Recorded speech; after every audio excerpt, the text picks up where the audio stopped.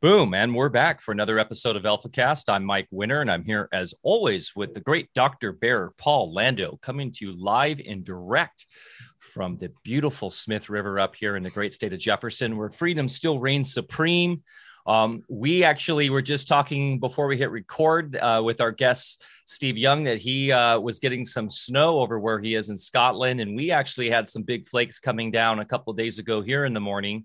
And getting some weather finally after like a month and a half of very dry conditions, and actually abnormally warm conditions. I got geoengineering, the geoengineered conditions. However, Bear, and we'll talk about this a little bit, I think, on this show because it'll fit well. But I had the power wand out over the weekend. I set it out blasting certain frequencies, and literally the next day we had like dark, thick clouds come right over Gasky here and rain on us. So very, very interesting. And now I'm looking forward on the weather projections, and we're looking at a nice storm front coming in. Not saying it's me, but I think there are things happening here with the Oregon accumulators and the earth pipes we're installing up and down the coast, starting to have a profound effect countering the geoengineering. So we have the power, guys. With just a little technology and a little know-how and wisdom, we can turn this all around. And I'm Mike, as you and I have been talking, I'm getting all the materials to make the cloud busters. And I think I'm going to do a bazooka version so I can, after I blast the ozone, I can just launch the cloud buster itself and nail the airplane right in the bow. Well, I have mentioned that to you in the past, the ability to somehow use laser weaponry or something. We're gonna get in big trouble here. Okay, we won't go there right now. But it's hard not to get pissed off when you're looking up in the sky and it's very obvious what they're doing. And that's probably part of the psyop right there, is to hit you on those lower emotional planes, to get you to generating that anger and the fear, and knowing that they're messing with stuff. So that being said, sorry to keep interrupting your flow, but one bit of wisdom that Deb shared with me early on in our years together is it's much better to be pissed off than pissed on.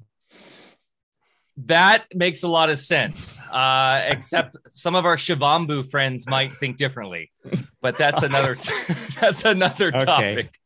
Okay, do your thing. Sorry, I won't interrupt. Yeah, no worries, bro. For those who don't know Shivambu, that's the magical art of drinking your own piss, which Bear is not doing right there. His urine is a beautiful golden color, not so clear, I assume. Smith River water. Smith River water, baby. That's the piss of the gods. So the nectar of the gods. But yeah, everything's going great up here. We have more people visiting this weekend. The community is growing. For those new to the podcast, new to AlphaCast, you can find out more about Alpha Vedic on our website, alphavedic.com. Our Telegram is just off the hook these days. That's t.me/Alpha Vedic on Telegram, and then on Discord, alphavedic.com/Discord. And as Bear wrote up in our mailer this week, we are very excited to be moving off these centralized platforms on a step-by-step basis. We're getting off the Patreon. We're already off PayPal. We're exiting the system, exit stage left, onto our own platform, getting more sovereign with our own technology. So the new Alpha Vedic site will be launching shortly.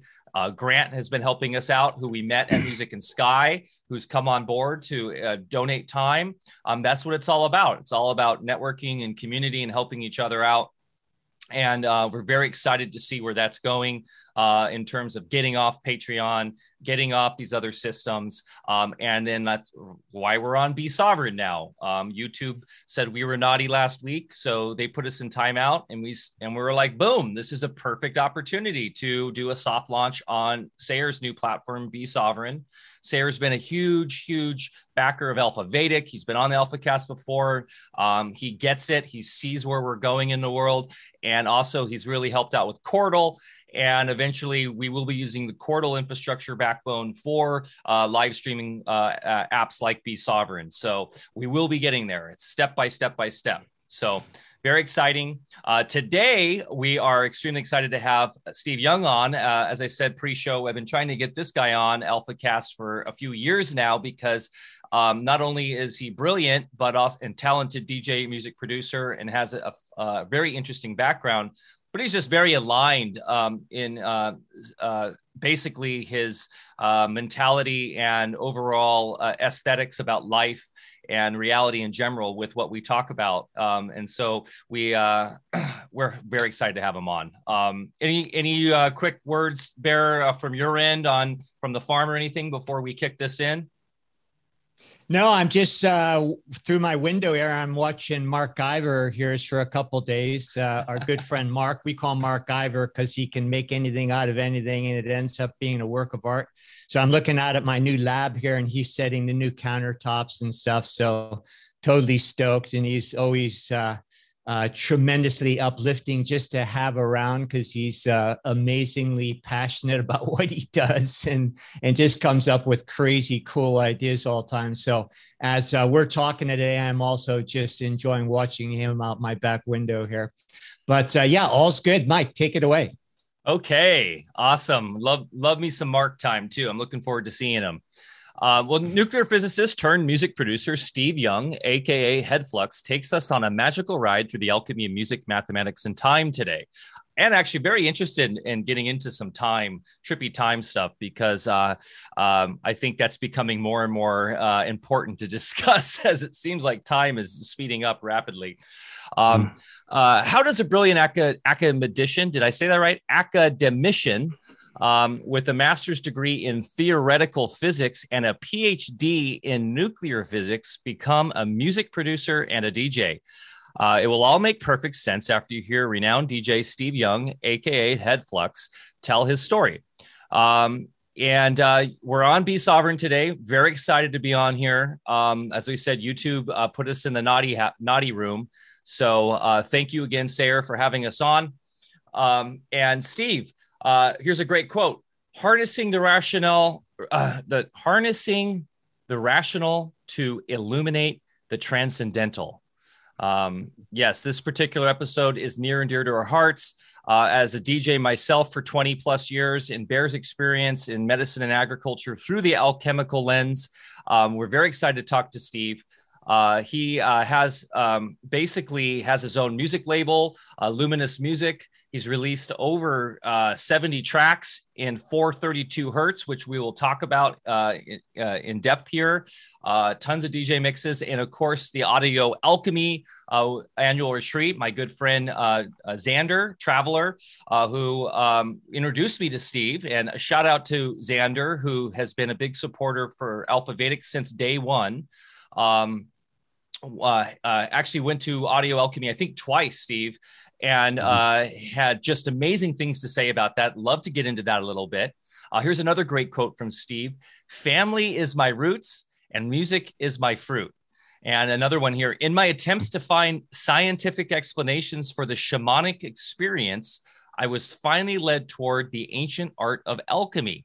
Artists and philosophers have for millennia contemplated the nature of truth and sought beautiful and enduring ways to express it, while the ruling classes have worked to hide, obscure, and distort it, preferring to keep the public divided in ignorance, right? The profane, as we're called. And as Bear is saying here, Steve is my new favorite maestro, and he'll be yours too when you check out his 432 hertz productions at Headflux on SoundCloud and on Bandcamp. And we will put all of those links down below. Plus, he has his own platform you can join, and he can discuss that a little bit today. But Bear, what a fun talk this is going to be today. Oh, I know. This is just pure candy today. So Steve, thanks for being with us first off. And, usually when I do those, newsletters and do a write-up, we're busy, and I try to do a good job, but with yours I ended up spending probably half the day because I just got lost in your music and read everything, and I subscribed to your site, and I'm downloading music, and so anyway I made a fun half a day out of it, so it was great. And by the way, excellent diction there, Michael, when you're reading that. I messed up a couple words, but what are you gonna do? No. You're stellar as usual. So anyway, Steve, this is going to be fantastic. And I know that the three of us, Mike and you have, kind of the technical kind of thing happening with each other. And then, the alchemical end is sort of, my domain. And I know the three of us could geek out forever here. So if we could maybe make it meaningful to our audience. And, I've been really going out of my way lately. And, we did an Acapulco lately. And we also just, the thing that got us off of YouTube is I did a whole thing about terrain and alchemy, and it said some bad words in it, contrary to the narrative. So the point, though, is, we're lost in this dichotomy of how things really work, in our bodies, in the universe.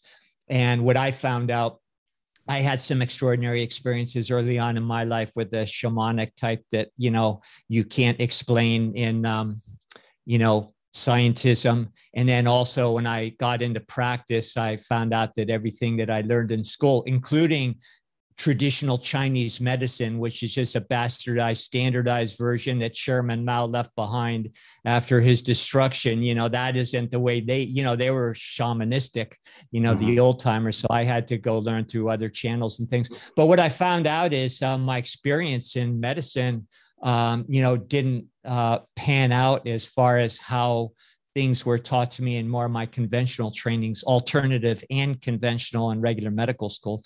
So, so I had to look elsewhere. And then, lo and behold, everything I learned elsewhere that, of course, is deemed superstitious paganism by the gatekeepers there, it actually works, and it's actually congruous.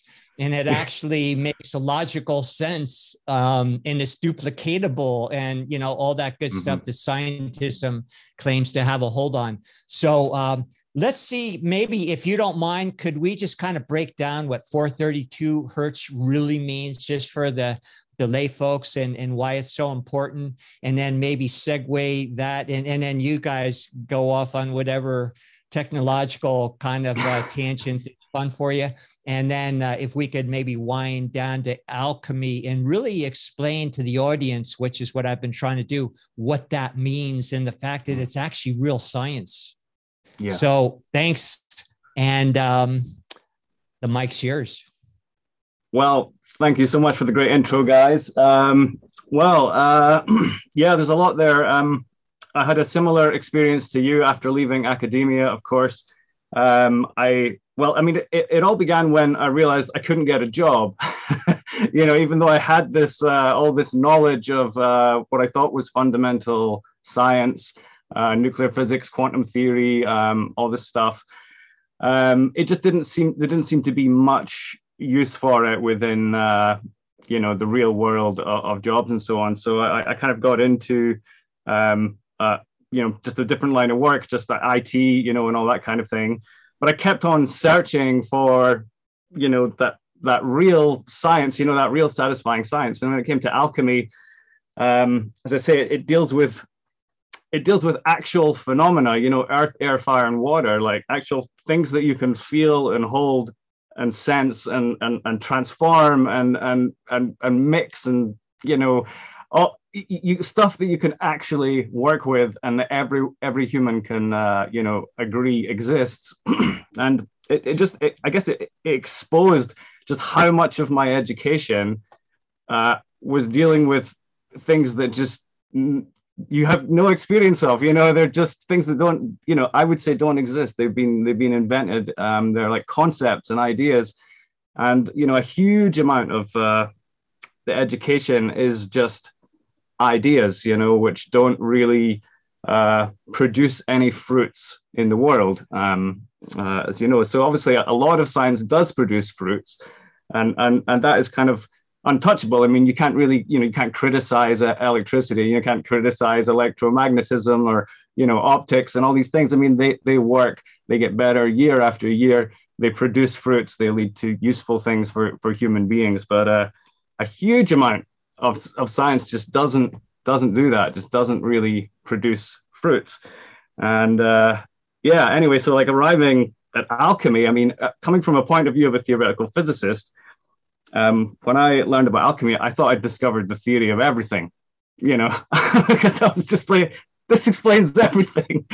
But of course, people don't like it. They're uncomfortable with it. They think it's superstitious, like ancient pseudoscience, or some kind of witchcraft, or I'm like, no, it's just like the actual like elements of life and how to transform them and evolve them and make them purer and stronger and better. It's like the chemistry of life.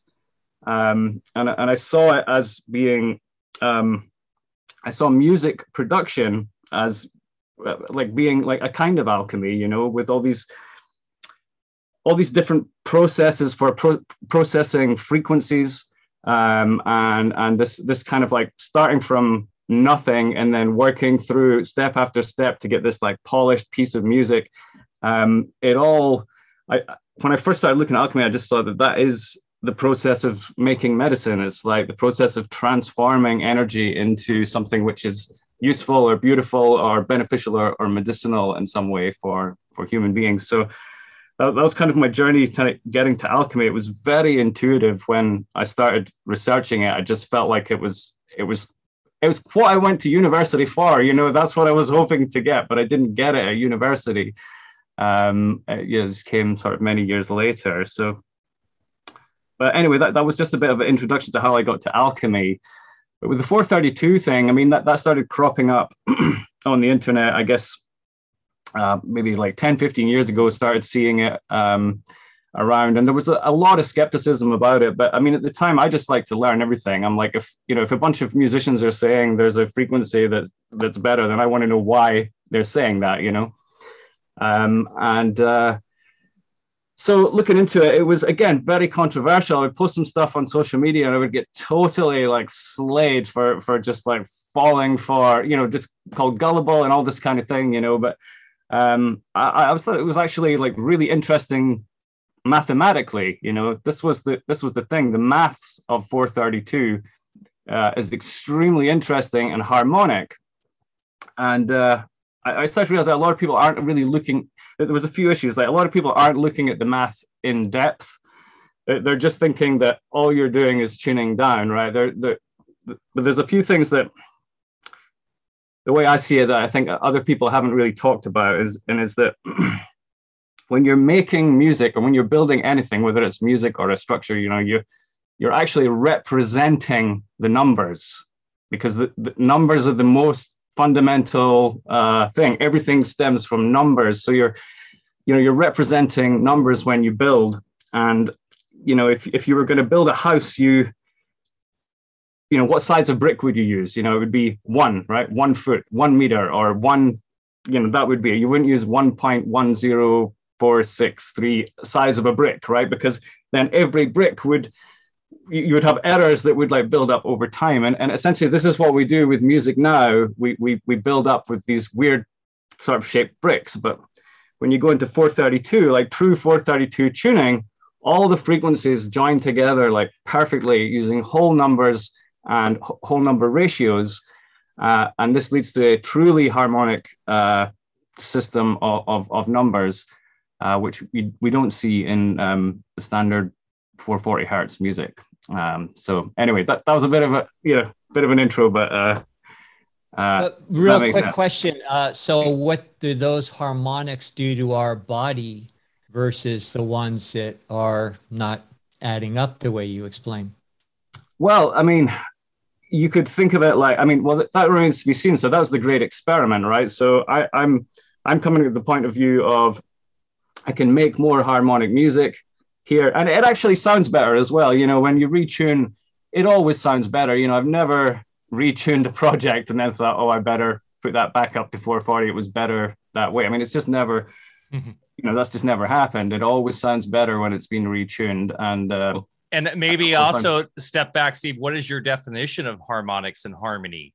I mean, I love, Bear, how you just drop in the little question that's maybe the biggest question. How does it affect our body? Because that's like everything, right? I mean, this is going to get into a deep philosophical, metaphysical discussion because, as Steve says, I don't even know if we totally know how much research has been done, but I will tell you just from my own experience, having experienced a Headflux set on a booming big sound system when we were fortunate enough to book him back in 2018 in LA, you could feel the effects of the music in a way that, you know, we had other great DJs playing before that had produced their own music. I played a set and it was really great sound system and it felt fun and everyone was jazzed and it was a good party. And then Steve came on and everything it was like the same decibel, but it wasn't as loud, if that makes sense. It was like smoother feeling. The waves felt smoother. It felt more harmonic.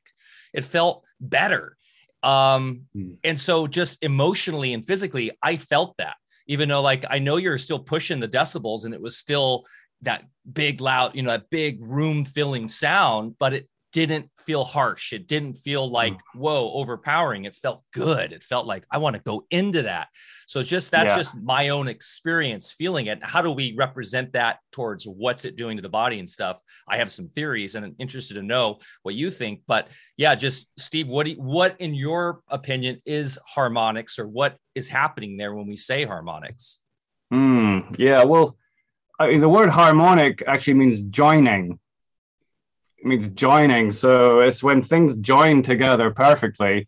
That's what harmonic is. I mean, could I share screen with you? You want to see some numbers, or you just want to please do. Let me go ahead and allow you to do that. Here you go. You should be able to screen it, share now. Okay, you got it? Yep. Yeah, so when you just look at the number series, okay, you have like two of the properties of music is the octave and the fifth, right? So the octave is the doubling of frequency. A frequency times 2 is the octave. And what we call the perfect fifth is the frequency times 3, or technically it's 3 over 2. So if we look at a table, we start with the number 1 and we double as we go down, right? So 2, 4, 8, 16, 32, 64, 128, and so on. And then we multiply by 3 over 2 as we go along. So we here go 1.5, and then we're doubling again as we go down to 3, 6, 12, 24, 48, and so on.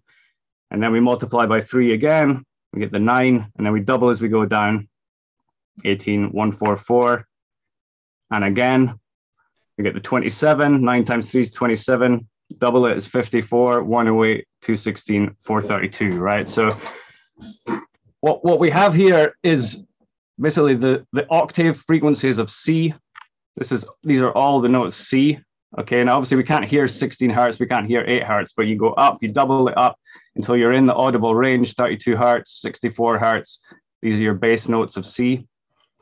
This is G, this is D, and this is A. Okay, so it just comes out, you know, this is not an arbitrary frequency that's being just chosen like 440 hertz. And I think a lot of people think that they're like, well, you know, 440, 432, what does it matter? It's just arbitrary. It's just an arbitrary choice.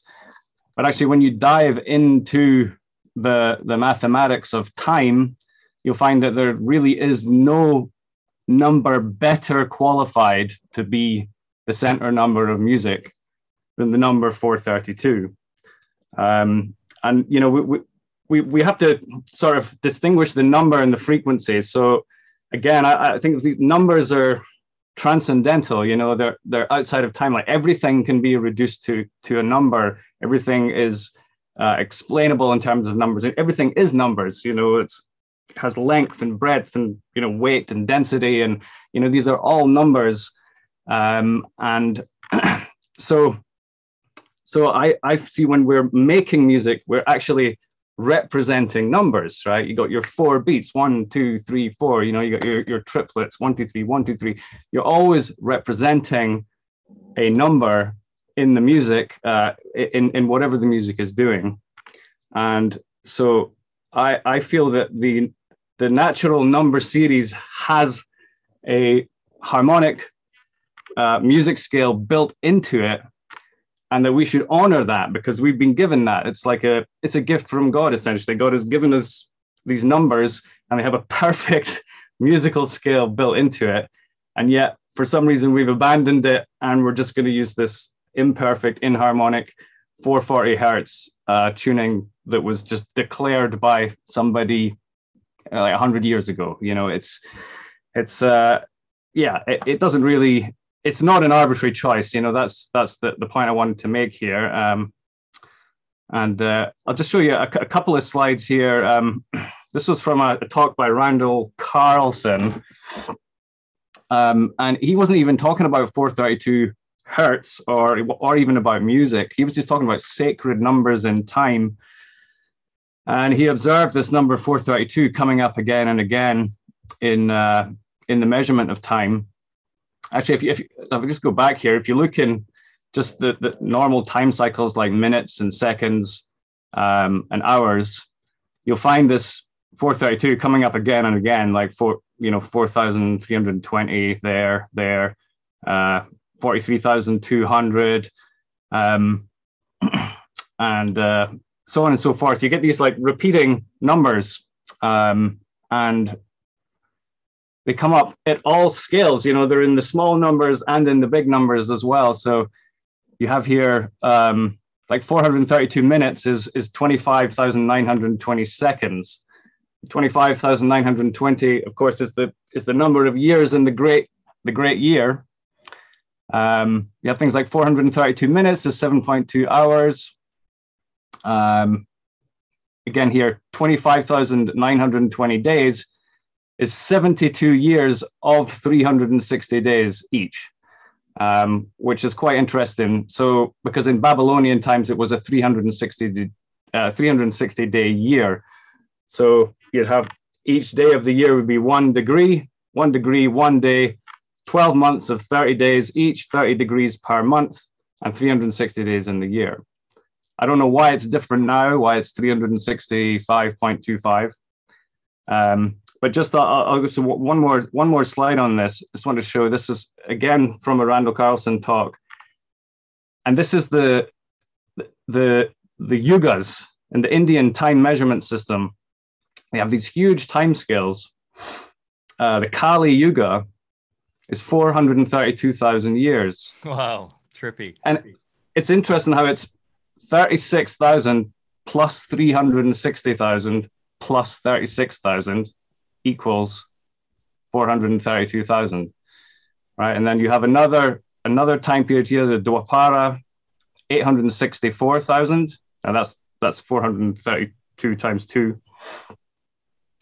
And these 4 ages, and the total, if you add all the time together, is 4,320,000.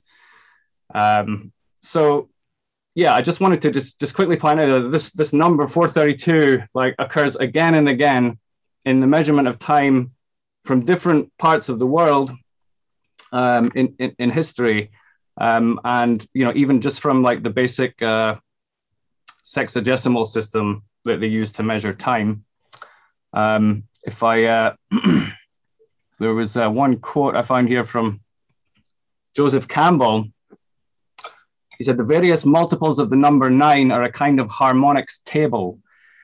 It is the resonance of the numbers 108, 216, and 432, which defines the physical world from beginning to end. So, in time. And this harmonic is also found in the Sumerian sexagesimal numbering system based on 60, in which, for example, 60 times 432 equals 25,920, which is the number of years in one age of the zodiac. So, so even Joseph Campbell was talking about 432. He wasn't talking about music. He wasn't talking about hertz. The number, it's the number that is special, and we are representing that number in music. And that's, that's why I think it's important. Talk about syncretism. Wow. I mean, that just went across a lot of different factors there. And you mentioned the 365-day distortion and the 440 distortion. Well, that's probably intentional to distort our natural connection to the cosmic law or whatever that the so-called controllers try to do, because they're just always trying to distort who we are and what we are, how we're connected. Yeah. Yeah, it's just a quick comment. You know, I read a long time ago, and it's been borne out to be true. You know, with my later studies and experience, and some very old teachings talked about how the lack of harmonics literally vibrate the mortar that holds our physical structure together to the point where that's what you call aging and death. So harmonics actually allow that mortar. Now the mortar is should be understood as the organic elements that the inorganic elements through resonance create a cohesive form and function in our body. And so with the vibrations or the resonance that are disharmonious, then that interferes with the ability of the inorganic elements to maintain the resonance. It's an overlay that then actually disintegrates our physical structure. And that's when you get into a lot of, like rap music and things that, sorry, but the harmonics aren't there. It's just boom, boom, boom. It's like, during wartime, they knew that when you're marching troops across a bridge, you broke stride. You just didn't do the march because they found out the hard way that, when the soldiers maintained their, kind of methodical march, it created a vibration that would literally sometimes destroy the bridge and, right under their feet. So they knew that they had to break stride. So it's the same thing with music. It's the same thing with what different types of music do in our body. And last thing I just wanted to say is, music to me is the ultimate science, because if you look at the periodic table of elements, what you're really looking at is the musical scale on all the different octaves and the different elements that we think of on the flat, kind of way that we learn it in school should, ultimately be the spiraling, going through 9 octaves with different tonal fields in each octave. And it's always in a cyclic, change, going up and down the musical scales. That's how all life, including the mineral world, is created in constant flux. And yeah, Michael's here holding that up there. You want to?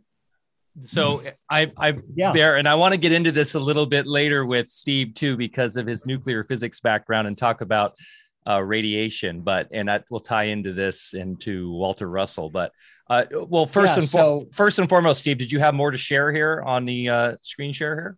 I'll just, I had a couple of graphics here where you were talking about harmonics, and, you see again how in a harmonic series like this, all the waves join together perfectly.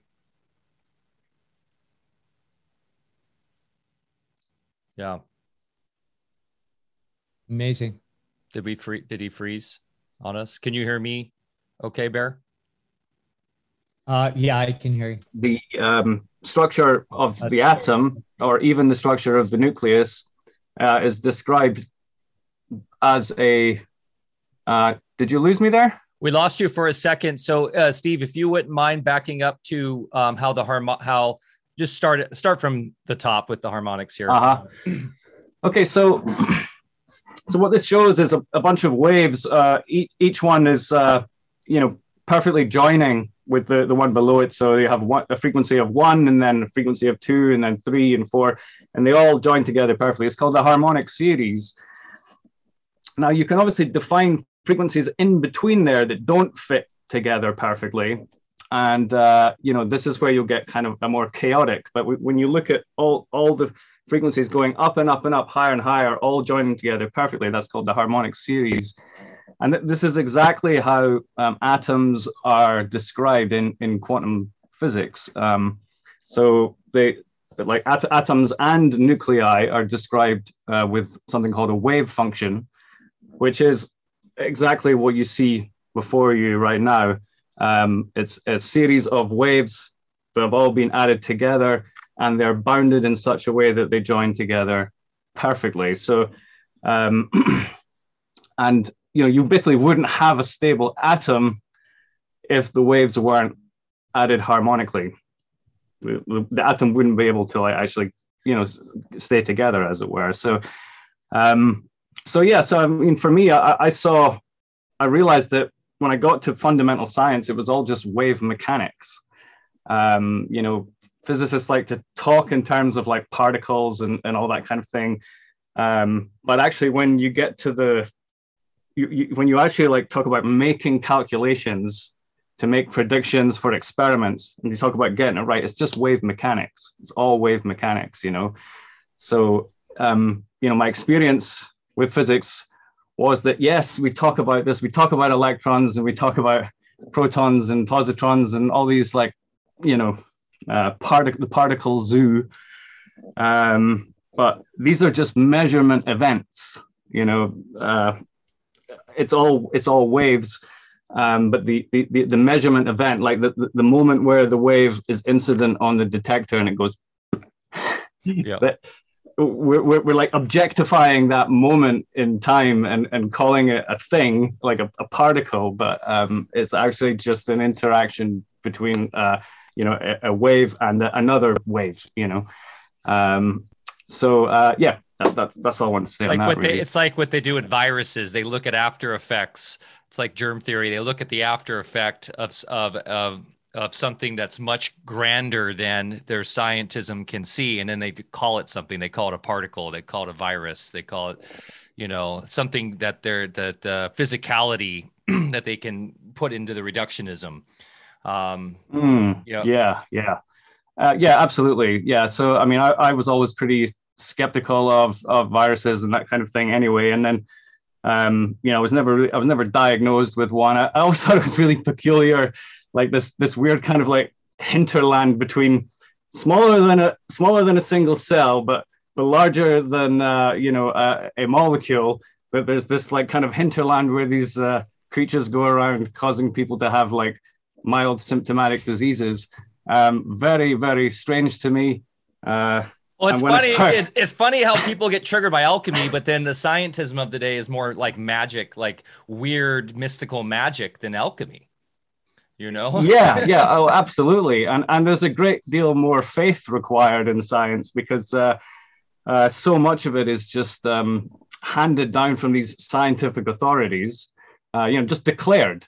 Yeah, just declared. You know, like Omicron. You know. And declare it, you know, and everyone's like, oh, Omicron. And people actually say, you know, because Omicron, with a straight face. I'm like, wait a minute, slow down. You can't just make claims like that with no evidence and expect everyone to just believe it, you know, like that was the thing I found most frustrating about this whole last couple of years is that like people don't say, no, show me the proof first. You know, when the media comes with just an outrageous claim about an invisible creature that's spread all over the world, and you know, people don't go, show us the proof. You know, they don't do it. They just go, okay, this is what's happening now. Very weird, because obviously you go looking for the proof, you realize it isn't there. And when anybody counters, you know, just some information with an ad hominem attack, like, oh, you're a denier or some such thing, then, you know, that's the most basic logical fallacy there is. And, you're on over the target when they start doing that. And that's all they can do. And just coincidentally, I'm sure, but, you know, their theories always seem to serve vested interest.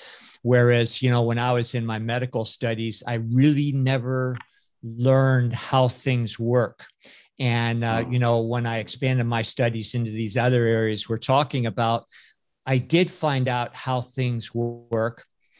Based on that, I could develop strategies that I could, you know, in a very pragmatic way, apply and get results.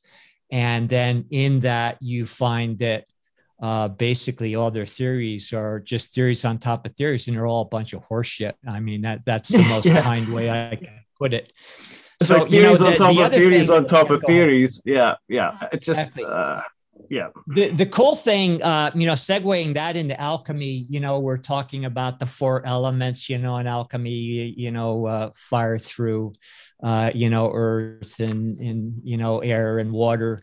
But then we can also put that into chemical terms, you know, like we know that hydrogen is the fire element. And then when you know those elements, then you can also understand how in the very atmosphere, there's literally transmutation between those elements, conjugations of sorts that create what we think of as matter here. And it's all going through resonance and, which makes it happen on the ground with the capacitors that we call the elements.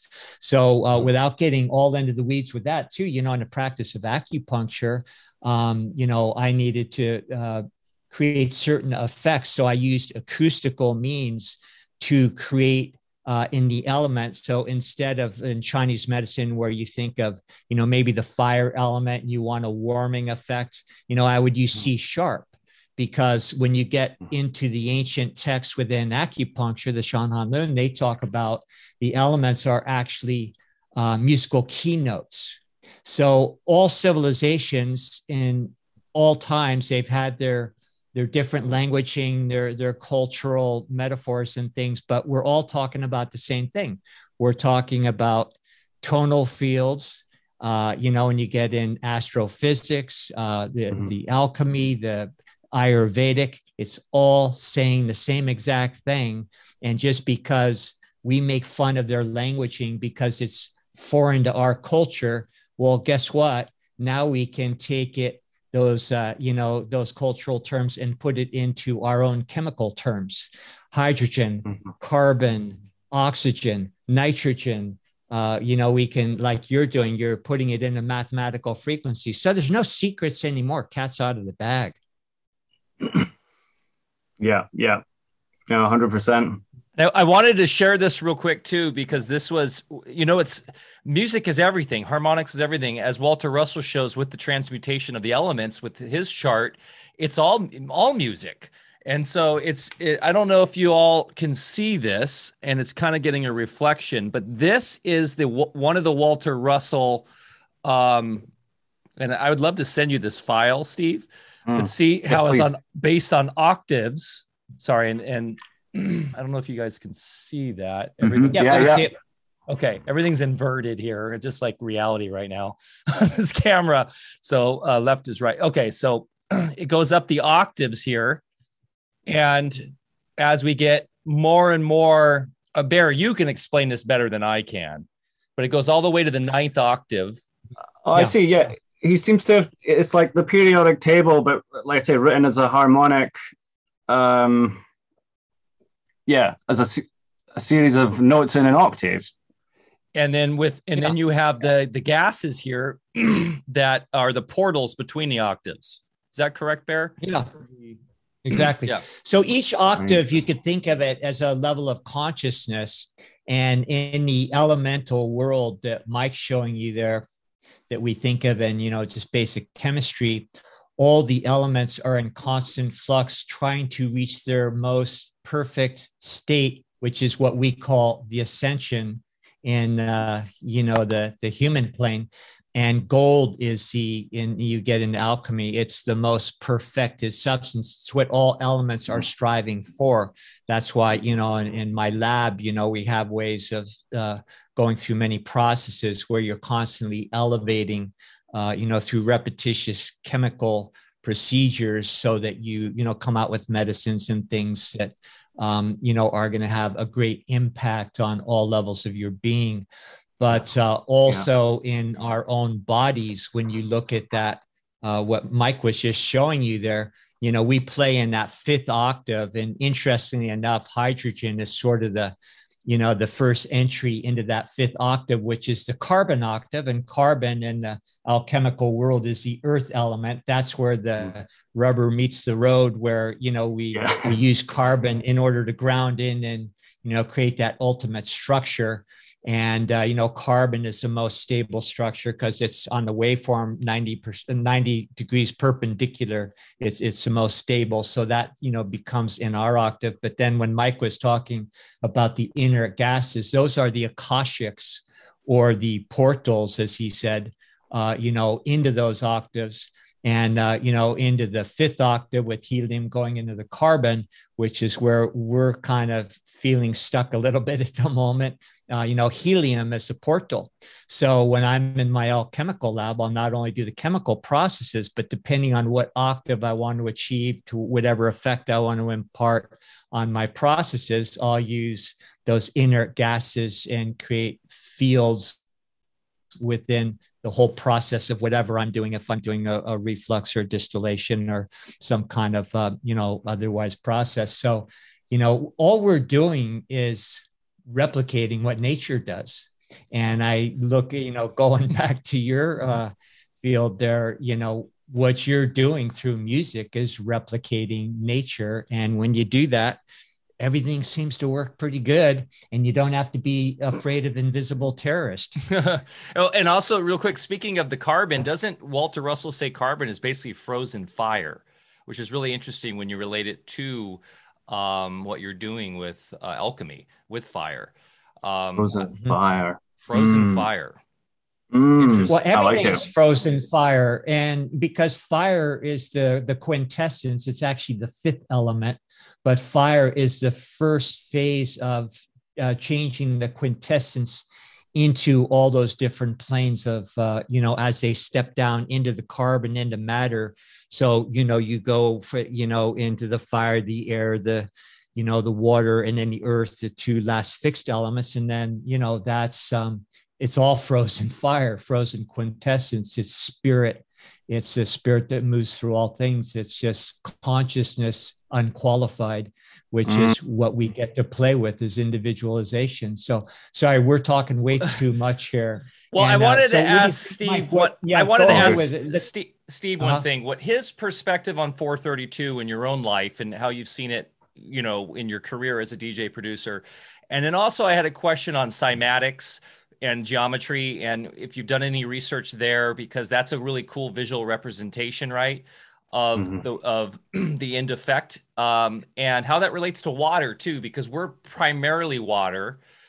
We've had some amazing guests in the past, like Veda Austin, talking about structured water and structuring, and how maybe 432 relates to the structuring of our water matrix. And maybe that's also that relation, that interaction between the harmonics and water. There's a lot. That's a big topic there in questions, but I'm just curious because I know you know a lot about this stuff and what your thoughts are, and just your personal experience in the last 10 years working with 432.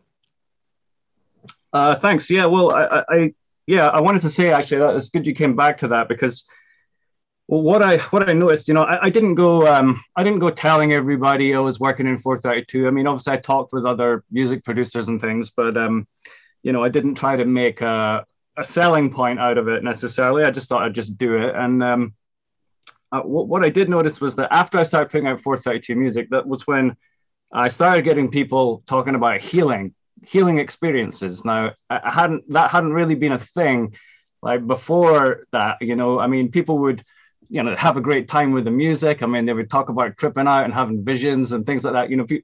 Some people would say that they get visions of equations, which was really funny, because I thought maybe somehow all my years of like solving equations was like kind of going into the music, and then people are then starting seeing equations like popping around in their visions and things. People would talk about tripping out and all this kind of thing, but I wasn't getting people just coming out. Talking about healing, but that started to occur more and more, and the kinds of events that I would get invited to started to change, and I get a lot more like intimate events where healing was kind of the intention of the event. There was this like a culture of helping people to heal through music and dance, and so there was that. Basically, the kind of culture of healing started to become more of a thing after I started working in 432. But of course, I was a DJ, and I wasn't about to like dismiss all of my favorite music that's in 440. I'm going to say it's all bad. I'm not that much of a Puritan. Of course, I still play a lot of music that is in 440, and so through gig after gig, I could start to get a feel for how people would react to 440 music compared to 432 music.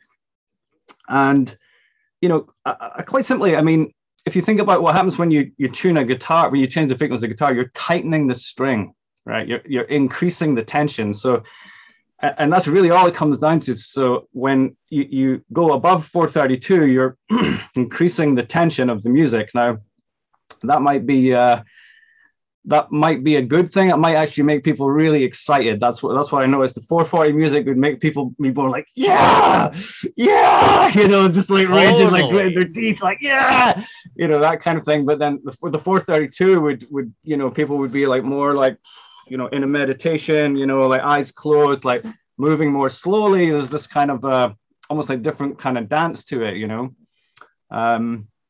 and I've seen other like classical. There's a classical pianist, Joep Beving. I think he's like Nordic, maybe from Denmark or Iceland or something like that. Brilliant pianist, and he did a lot of listening tests, like with the same songs that done in 432 and 440, with like various people in the industry and stuff. And he said they all reported feeling more surrounded by the music. When it was in 432, they felt more surrounded by it. Yes. But in the 440, they felt like it was more just like, kind of going into their brain kind of thing. And so there was a talk of it being hitting lower in the body, like more in the heart, than in the head. That was like a sort of common thing that people reported. Almost like a chakra interface going on there. Yes, indeed. Yeah, exactly. So yeah, you would expect that, wouldn't you? I mean, if you're tuning, if the chakra system is an octave, I mean, it's obviously it's usually shown as an octave of colors, right? From the red to blue, red, indigo, violet, and so on.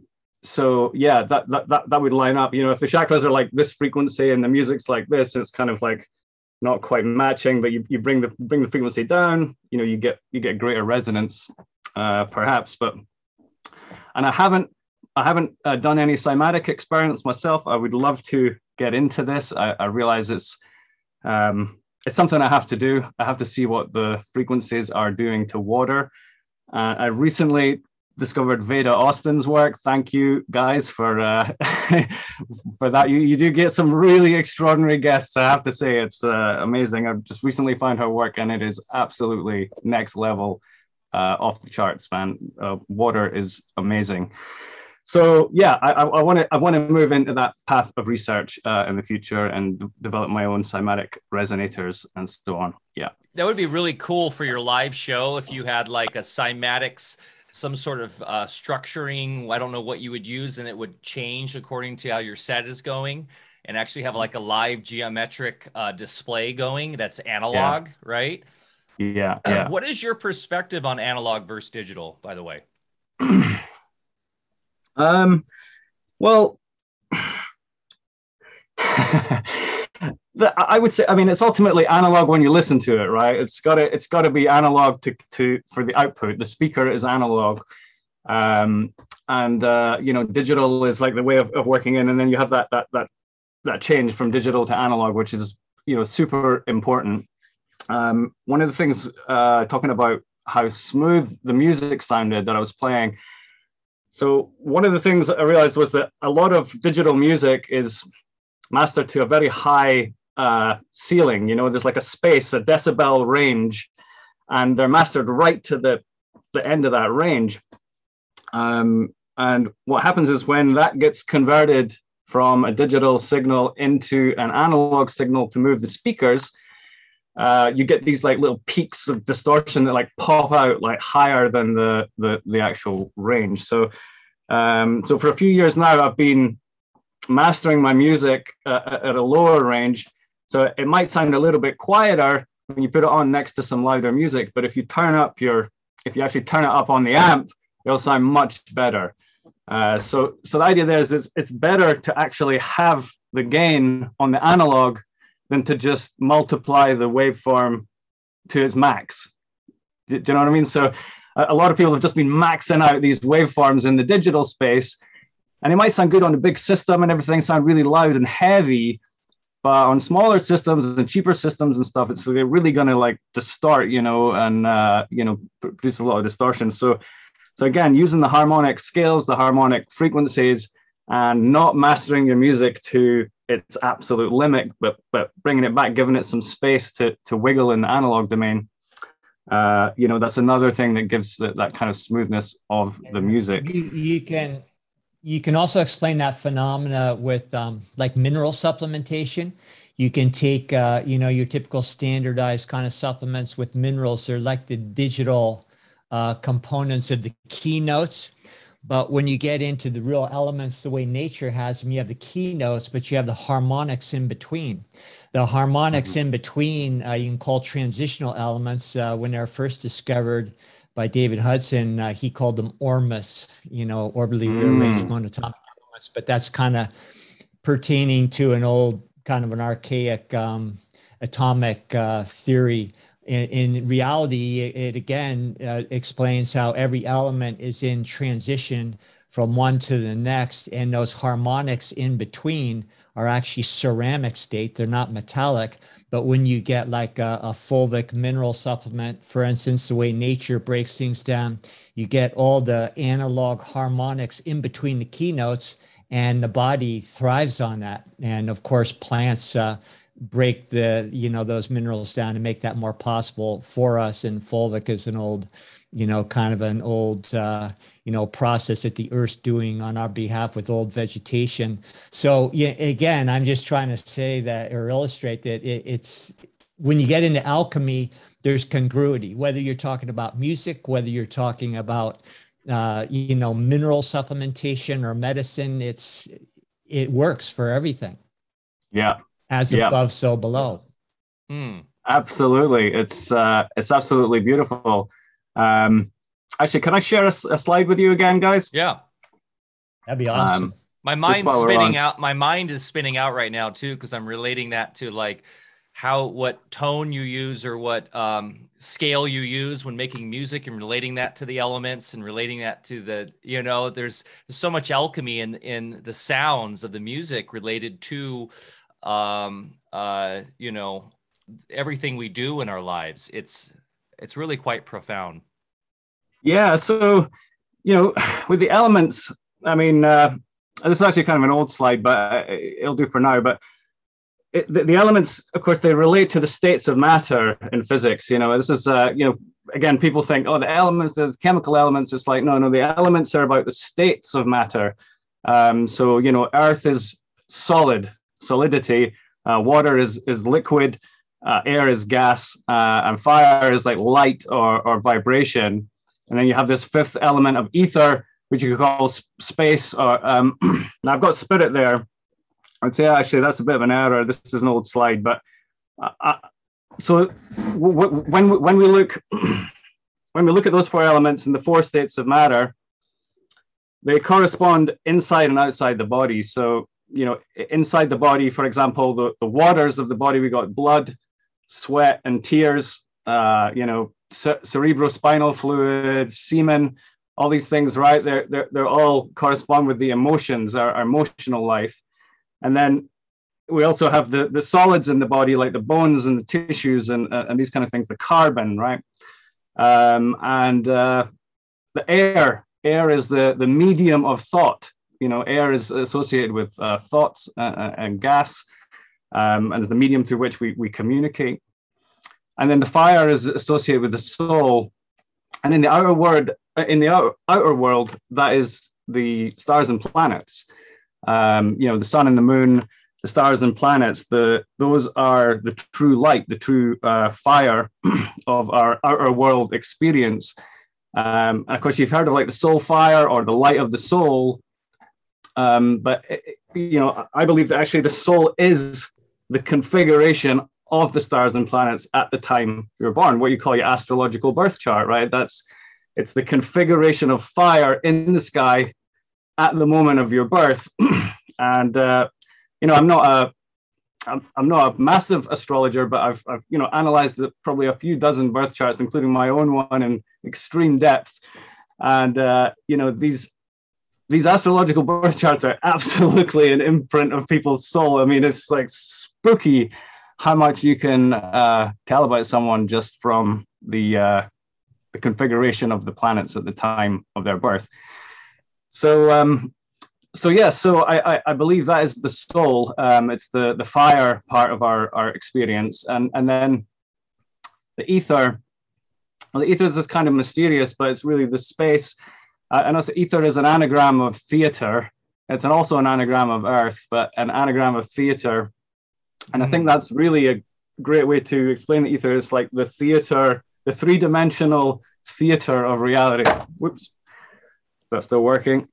So would you say that when you said that you messed up on or that layer as you called spirit, or you said that that's a little dated, would you call that etheric, the etheric layer instead? Well, okay. So, yeah, that was a little dated. I wanted to show you a newer slide there, but I couldn't find it. So then with spirit, it's a case of spirit and flesh, as I understand it. There's two parts. So we have these four elements, and the earth and the water elements, they pull down. Okay, it's like earth and water goes down. It has a downward tendency. That's why it's always symbolized as a downward triangle. Whereas fire and air pull up. And, they say this in, ancient religions and so on. It's like part of us pulls us up towards heaven and part of us pulls us down towards the ground. And of course, the earth and the water is the flesh, right? So the blood and the bones and the tissue and stuff, that's our flesh. Earth and water is flesh. Fire and air is our spirit or our soul, right? And when you look at, even spirit as in like alcoholic spirit, it's like fiery and it's volatile. It changes into air easily. If you just leave it open, it just becomes air, right? It's like it's liquid, but it becomes air, and it's very fiery if you drink it or whatever. So yeah, I would say the spirit is not the ether. The spirit or our spirit is the kind of airy and fiery aspect of our being.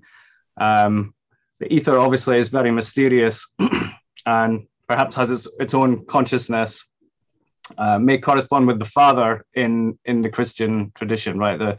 The kind of existing in all places and times, eternally existing, omnipresent, the source of everything. That is the ether, as far as I'm concerned. Yeah.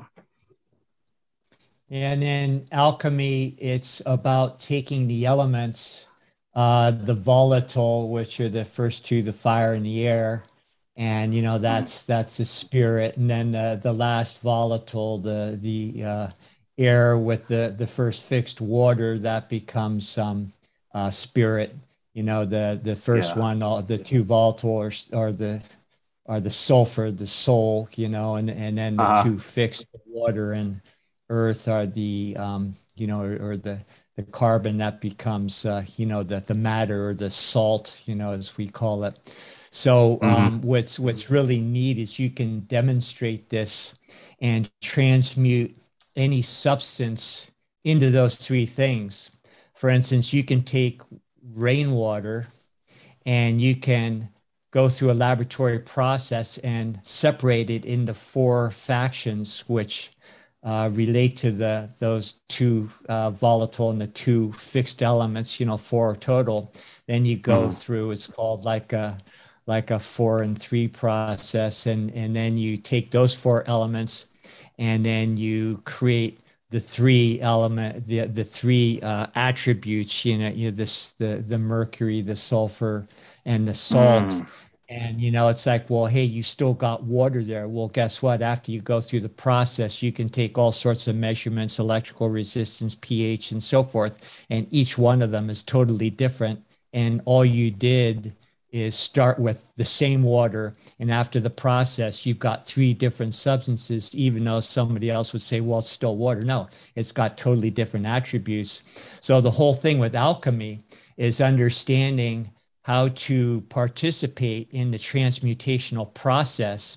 And in the process, of course, it becomes a very personal thing, because in it, you're, unlike the double-blind, scientism kind of studies, you realize there's no pretending that you're not in the room. You are a part of the process. You can't remove yourself. Yeah. And then in that alchemical lab, of course, you are going through a transmutational process yourself of, isolating those three parts, purifying them, and, recombining into an elevated whole. So, everything we should be doing, from music to medicine to growing things out here on the farm, it should all be done within that alchemical process, because then at the same time it expedites our own alchemical process as far as what we're here to do in the first place, which is to go through the ascension. And of course, that's the thing they're trying to prevent us from doing. Yes, the three principles are really interesting, and I got to them later. You know, they're sort of almost like secret. A lot of people get into alchemy, they know about the elements and some of the other things, that they don't get as far as the principles, but they're such a key, aren't they? What I find fascinating was that they're, you know, like you said, any substance, any plant or animal or anything can always be reduced to three parts: the salt, the sulfur, and the mercury, or the body, soul, and spirit. And that those are actually immortal. They're immortal components, and they can transfer that immortality to other things. So, like, you know, because they're used as preservatives, right? You use oil to preserve something because it doesn't decay. You can use spirit to preserve something. You can use salt to preserve something. It sort of transfers that kind of like eternally existing quality to other things as well. It's like absolutely amazing. Yeah. And the water element is so important. And, you know, the work that you're talking about and what Veda does is it's very easy to understand, because water is the first of the two fixed elements. It's what we were talking about before, where fire, you know, the initiator, you know, from pure ether, you know, the volatile elements, those informational fields that come, you know, have to initiate in the mental, that first stage of polarization of electricity. All of those informational fields then have to be portrayed in the water in order to get the final fixed, you know, what we think of as matter into the carbon or the earth element. So, you know, again, no mysteries here. And it's just so cool that people like Veda are, you know, actually demonstrating that whatever you subject water to, it's right there. It's imprinted. No different than, you know, what our little things are doing inside our computers, so that things magically appear on the screen. Exactly. Yeah. I mean, it makes me think of the Hebrew character for water is called mem, isn't it? Mem. And exactly. It's like, it's just telling you right there. It's like water is the memory. You know, it's like water is the memory. It's the also the snowflake, right? The very fact that every snowflake is unique is telling you that water is capable of just coming up with new ideas, new forms, new memory, you know, new just creations can just be conceived of from water just through its, I guess, it's just kind of infinite complexity. It's very mysterious. Yeah. And like you said, water is the emotional element, and that's very key to understand, because emotions are what give the waveforms the intensity so they can pop into matter in the first place. You know, if something doesn't have the emotional intensity, you know, there's no velocity to, you know, to create matter in the first place. You just got empty thought bottles. And, you know, again, that's what water does, is it allows things to be fixed into matter. And that's interesting. Yeah. The memory connection, because I've been kind of tripping out on the idea of what time is, and time really for our it's all perception, right? And our perception relies on memory, because without memory, we don't have time. Whether that be short-term memory of what happened just a second ago, or long-term memory of our past.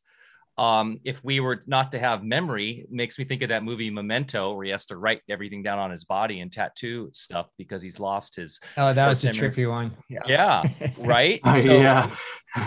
So time, water is in its essence very much directly related to time. And some people have been saying that there's this phenomena going on right now where it feels like time is speeding up. Well, maybe that has to relate to the 440 hertz. As you said, it's speeding up the tension, right? As the tension is increasing, water is reflecting that in our biology, and hence time feels like it's increasing, because it is all perception based on the memory that we can allocate towards it. So interesting stuff. I think the one the one Einsteinian thing that the man himself said, about relativity and time was was the analogy, if you're sitting on a hot poker, it seems like an eternity, but if you have a beautiful woman on your lap, it goes in a moment. Yeah, relativity. Yeah, time flies when you're having fun. Yeah. Well, talk to my kids. They're like, I'm so bored. This has been the longest day ever. And I'm like, I wish I had another 6 hours today. Day just flew by. Yeah. Perspective is everything. They're really interesting. And maybe because their little bodies have such new young water that's so structured, their days do go a lot slower because of their perception there related to their physiology of their water. Well, there's a couple of... well, no, you go ahead. And after you finish your thought, since I haven't been to one of your workshops and Mike has, I'd like to just maybe if you could relate to your to our audience, what you guys do and just the experiences you create.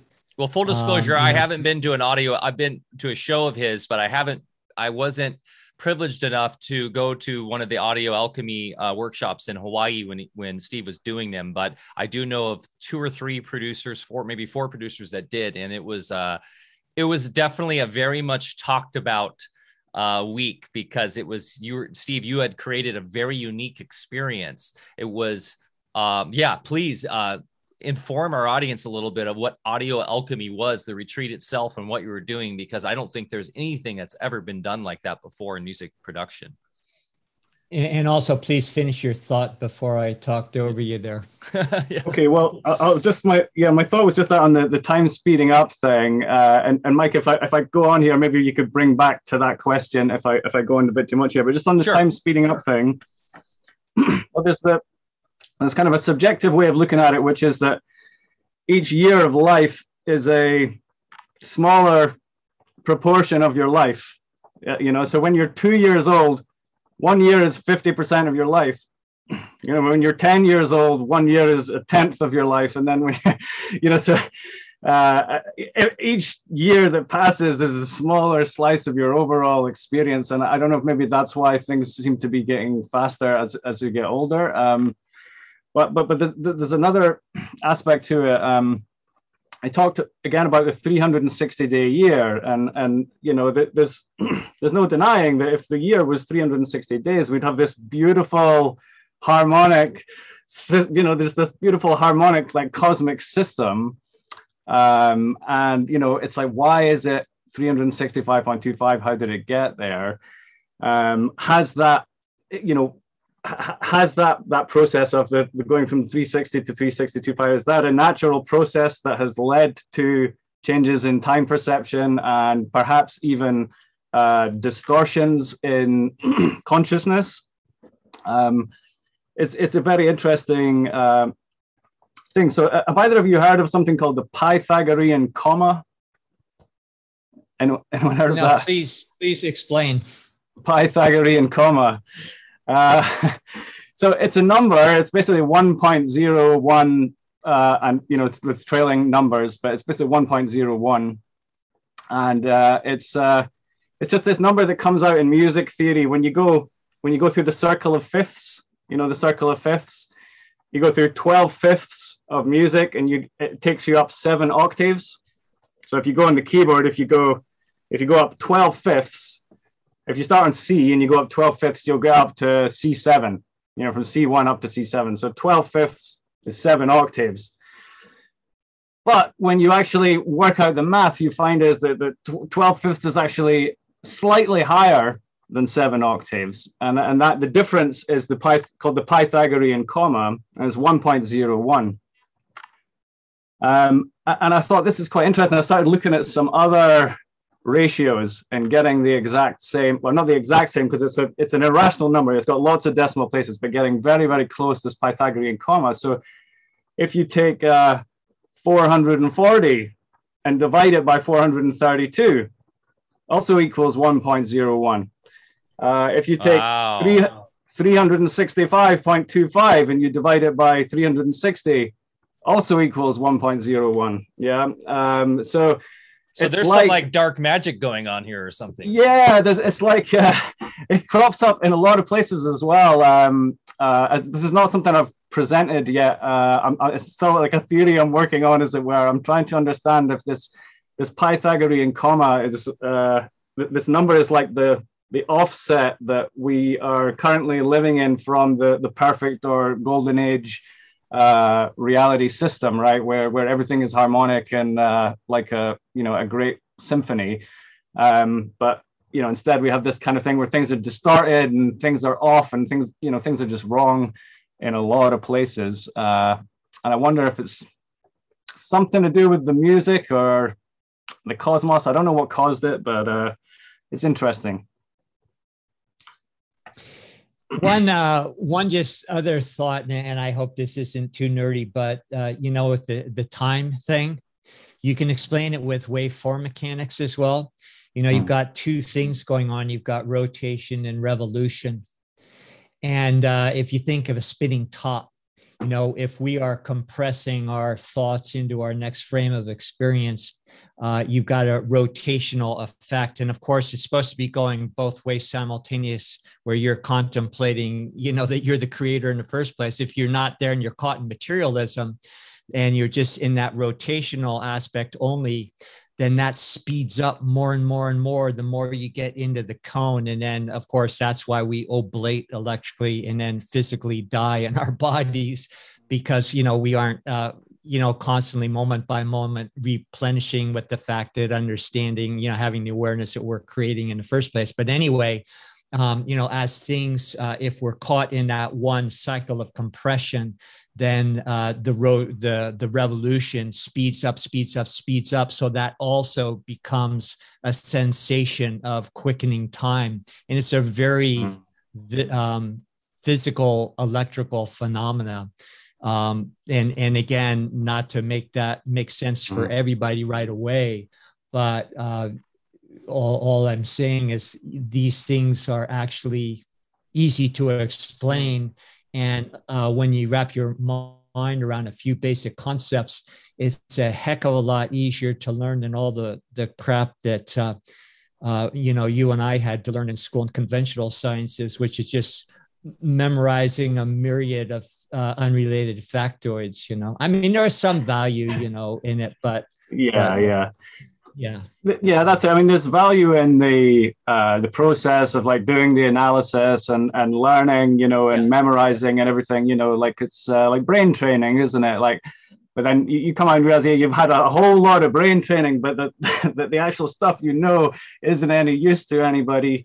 You feel a little bit betrayed, right? So I know. I feel like the inherent risk is you might end up believing it. Yeah. I mean, that's it. Yeah. I think this is the problem, isn't it? A lot of people, they never check it, this is, something people say, or my mother might say it to me sometimes. She's like, how can all these millions of scientists be wrong? And, you're right or whatever. I'm like, well, it's not, first of all, it's not millions of scientists, but they're not all wrong. They've been miseducated and they've not checked it.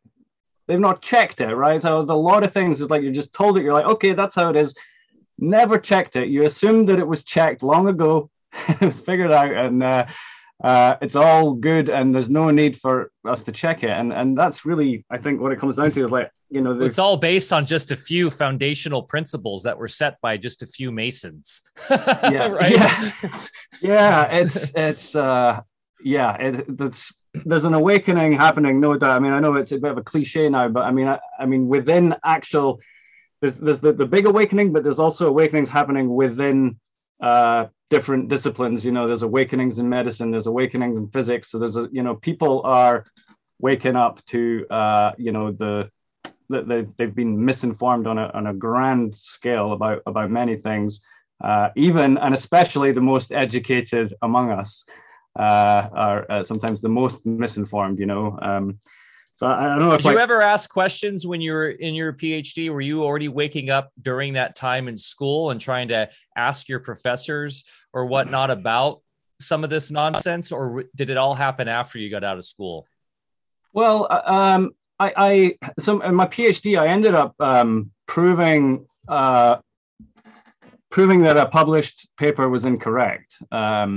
So, there was quite an education there, because, they gave me like my first job as my PhD or whatever. They gave me this paper. It wasn't a very long paper, it was maybe like 6 pages or something, had some equations and a graph at the end. And they're like, can you just verify this, do everything that he's done and, produce the result. And I just like, 2 years I spent like trying to verify this paper, like could not do it. I was getting a different result, a different graph, completely different shape of graph in the end.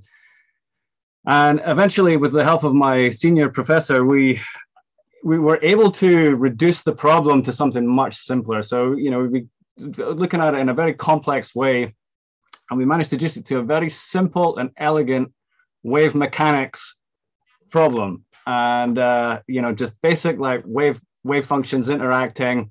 And we were able to prove that the result in the paper was wrong.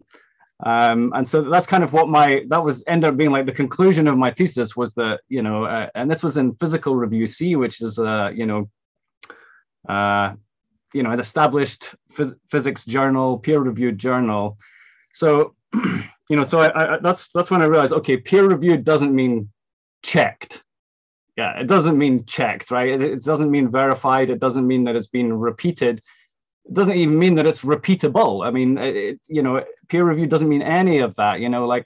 A reviewer cannot reproduce what he's reviewing because he doesn't have the funding. I mean, he'd need to get all the funding and all the time. And, these things are incredibly expensive. They take a long time to do. And they're often like impenetrably complex, like just like a handful of people most are gonna like actually go through and check everything you've done. And there's this whole thing in called the replicability crisis, right? I'm sure you're aware of. And it's enormous. Like a great majority of science, like 70-80%, is not only never been checked or reproduced, but it's never even come up again because there's no use for it. It's like people do what they need to do. If these science experiments were useful, they would have been done again. They would have been checked. Someone would have done it, but they're just left. A good 70-80% of science is just never amounts to anything, and it's like, whoa. And then there's that. Then there's that percentage, that category that's been deliberately fudged. We don't want to talk about that either. Yeah, I mean, it's easy to fudge results as well. I mean, I know it's pretty easy to like. So how is create data points? How is your dissertation received by your colleagues? Well, it was all good. And I actually met the guy who published the incorrect paper, and shook his hand and, talked him through it and stuff. He seemed a bit embarrassed and stuff, but that's fair enough. I think he was out of a job by that point anyway. I was getting to the end of my PhD. I was like worried what I'm going to do next. But no, my supervisor told me a story which really stuck with me. It's one of the things that stuck with me most. And he told about an old nuclear physics professor who had been pushing this theory for decades. Like he'd just been, it was like his opus magnum. He'd been working on this theory decade after decade, turning up to all the conferences and presenting it and everything. And so at this point, he was like in his 60s or something. And he was at a conference, and this young whippersnapper, gets up on stage and like just delivers this presentation, completely debunks this old guy's life's work with, proof essentially that it's not, that it was no good. And the old guy, he gets up, he just walks right down the center aisle, gets up on stage, and he shakes his hand. He says, "Thank you. Now I know the truth." And that's amazing. This is the, for me, that stuck with me the most. It's like you have to be able to say I was wrong, and you have to realize that getting to a common understanding of the truth is the goal of science. It's not about your personal theory and everything. Like all these scientists, they just love to put their name on things, don't they? You know, this law, that law, this article, that. They love their accolades. Yeah. It's like, but it's not about any of that. Like, it's about getting to the truth, and the truth is beyond any of us. You can't own a part of the truth. You know, you can't say, I mean, I was thinking of like Newton's first law, right? Newton's first law is for every action, there's an equal and opposite reaction. Okay. But that's just what waves do, right? You have the action and then you have the equal and opposite reaction. It's just, all he's doing is stating the nature of the wave, and but he's made it into a law and put his name to it. Like, it's like he owns this law of the universe. It's like, no, it's just vibration. Yeah, it goes up and then it goes how back. he didn't apply that to gravity. So, yeah. You know, the apple fell, but what happened after that? Continue the equation, brother. You didn't. You only got one half of it there. Yeah. Okay. So, to the audio alchemy, yeah. Well, no. I don't want the audio alchemy anymore, Bear. Oh, you go ahead, Bear. But then I want to get into nuclear radiation. But you go ahead, Bear. No, it's just a stupid comment. You know, the pinnacle of medical success is when you get to name a disease after yourself. Wrap your mind around that. So every time somebody's got some kind of scourge of a symptom, they say, "Oh, I've got Mike disease." You know, I mean, who would want that? My wife gets Mike disease every now and then. Yeah. Young's hemorrhoids. Oh man, those are real. Hey man, like, so I'm just kidding. I would love to touch on the audio alchemy retreat because I think that it's a really cool experience. But obviously, with your background and with what we like to talk about a lot, and something we've talked about on a private channel this week too, Steve. What is your take on nuclear radiation, nukes themselves, fission, fusion, all of this stuff? To me, it seems like a lot of dark magic and fakery going on, especially around nukes themselves, and about something like the Bikini Atoll, like some of those tests where you see the military guys only like a mile away with no protection on, with regular film. That somehow the radiation didn't distort the film. Somehow they didn't all die. There seems like a lot of trickery going on with the nuclear bomb stuff, but then also I don't know about the radiation itself. Like Walter Russell explains, radiation is one of the most important parts of the two-way waveform. You have radiation, then you have gravitation. So I'm just curious, like, what's your perspective on all this? Because it's quite scary. Yeah, great question. I'm glad you asked that, Mike. I'm all ears here.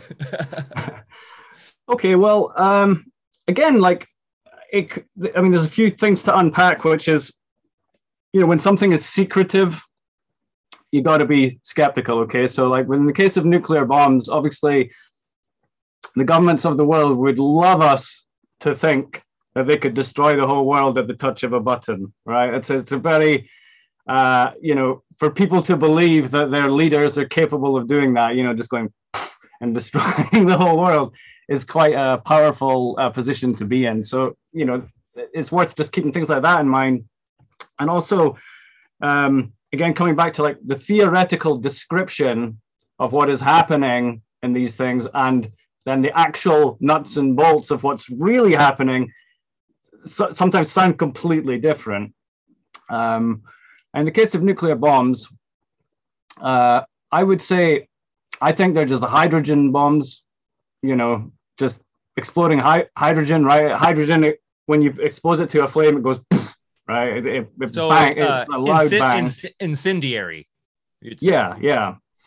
And so with a lot of hydrogen compressed, you could make a really big bomb. I mean, you could say you're splitting the hydrogen atom, you know, but can you prove that you're splitting the hydrogen atom?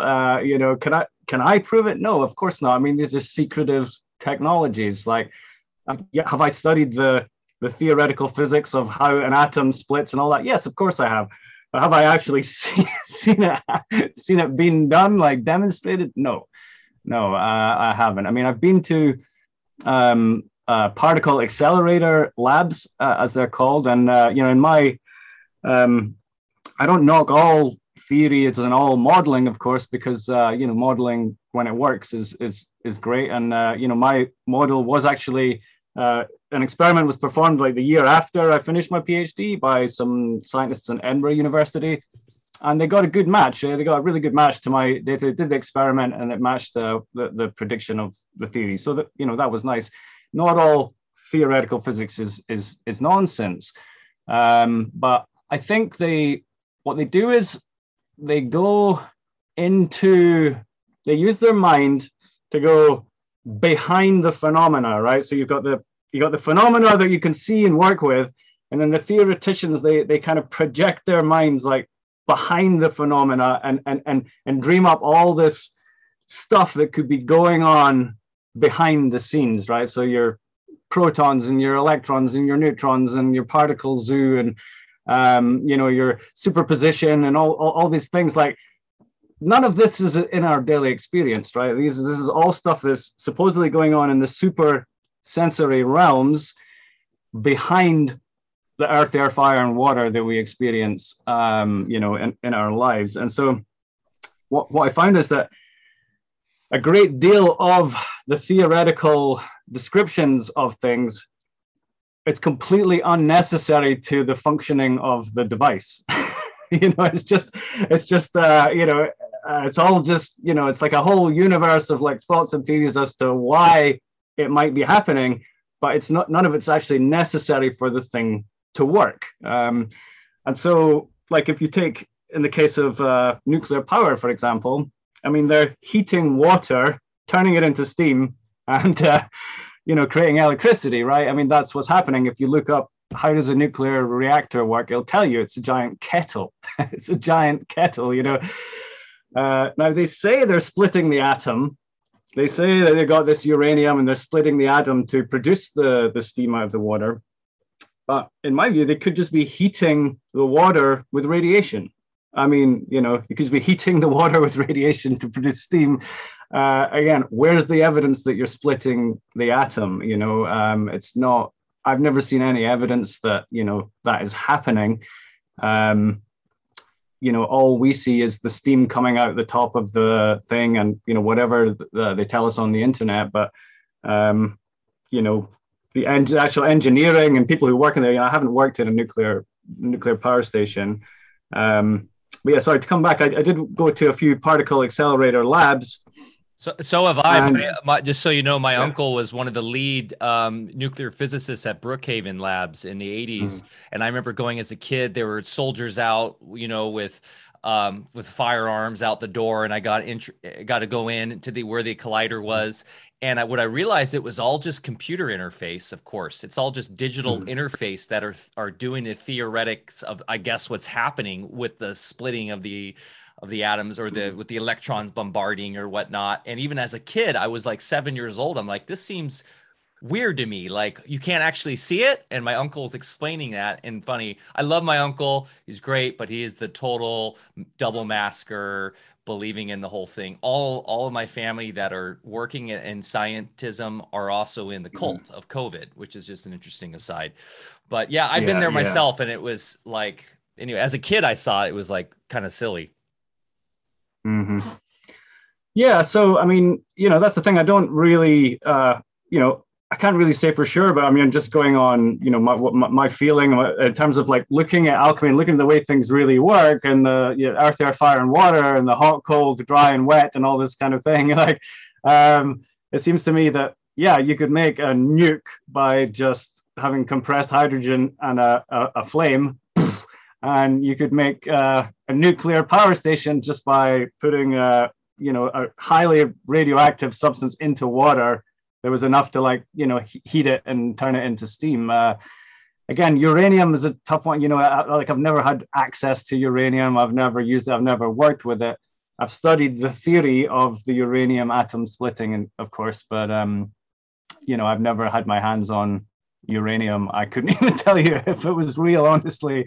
I'm sure it is, but uranium, that comes from plutonium. Is that correct? Is that what they say, or is it the other way around? I forget. Yeah, so there's a series of elements up there in the heavy element you know, area of the periodic table, which sort of decay into each other as we're told, but these are not things you can just buy online and do experiments with very easily. They're, you know, controlled substances. Maybe if you're in Russia. Yeah, maybe. Well, yeah, that's a confusing one. You have the famous video that's out there where this person that worked in the industry, they're talking about just kicking these reactors with their feet and picking them up and no problem, and you know, talking about what a hoax it is. And then on the other hand, you hear all the stories of just the people that you were putting the radium on the dials of watches and all getting sick and dying. Yeah. So, you know, I really don't know what's going on. Galen Windsor, you're talking about there. Yeah. Oh yeah, the guy who was eating the uranium. Yeah, he would supposedly swim in the cooling pool to warm up like a hot tub. And his kid now is pushing like radioactive therapy and stuff. So he could be a reptilian also. Exactly. Are they terraforming this planet for their own, you know, the Dracos? Like, it gets so weird. Like, that's my question. Like, because I was super freaked out about Fukushima when that happened, because they were saying the fallout was going to come over and would devastate the Pacific Ocean and would be eating that fish. And I'm actually literally reading, Bear, again, the very first Walter Russell book I ever read, but Atomic Suicide. Oh, yeah. This book will scare the crap out of you, because this was written in the 50s or late 40s. And according to what we've seen and what's happened, we should all be basically be riddled with cancer right now. So the question is, what really is going on with radioactivity? It seems like it's a thing. Walter Russell explains it very clearly what it is. It's part of the death cycle. It's the increased heating of the wave and the speeding up of the wave. And Barrett can explain this way better than I. But why are we not all dead from Fukushima? Are there other things at play too? Maybe it's the Ascended Masters helping. I don't know. Well, it's he explains it according to pressure differentials, and different lower pressure states are going to be unraveled by higher pressure states, and for instance, if we were just solely in the radiation cycles we're talking about, we'd just be unraveling because there'd be nothing compacting us back into materiality. And then the other extreme, if we're in materiality, then we end up compressing ourselves into the state of no mortar to glue us together, keep us glued together. So, you got to have both. And I'm kind of, I'm just guessing here, but I kind of have a hunch that with our internal state of consciousness that is shifting radically with a lot of us right now, we are able to manipulate and maintain certain pressurized zones within ourselves so that we're no longer as vulnerable to those outer cycles. I don't know, just throwing something out there. Yeah, well, fundamentally, we're talking about something that's losing energy. Something is emitting. Yeah, it's losing energy. So, it could be. And Steve, what is your definition of energy? Because I feel like the mainstream is kind of nonsense. What is energy? Well, I'd go for vibration. Fire. Alchemical fire. Because the thing, if you think like air, water, and earth all sort of respond to fire. It's like cymatics, right? You've got atoms responding to vibration. So air, water, and earth are like different densities of atomic matter, and they all respond to light in different ways. And so I would say that the energy is the vibration, it's the sine wave. Certainly in physics, if you're gonna like describe any system, you're always going to end up solving sine waves. There's just no escaping it. It's like when you actually produce the numbers at the end of all the theories and the calculations, it always comes down to those sine waves and simple arithmetic. Losing energy, that's what happens when something is radioactive. It's losing energy. So it's okay, well, is the energy that it's losing dangerous to the human body? Well, that's going to depend on the frequency of the energy, right? So if the energy is a long wavelength, if it's a low frequency, long wavelength, longer than the human body, then it's just your body's not even going to feel it. It's just going to go right through you.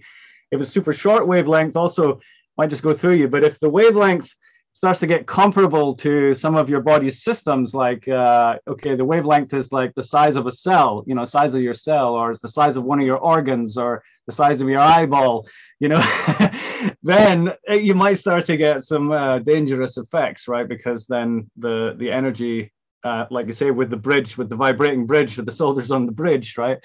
You might start getting things in your body, vibrating in unpleasant ways due to the radiation. But most radiation just goes right through us. So it would have to correspond. The wavelength would have to correspond with objects in the body for it to interact. So how would you describe this? Kind of opens up the door to 5G and microwaves that are ubiquitous in our environment now. So how would you describe those in contrast? I just think of them all as ionizing radiation, but how would you describe them?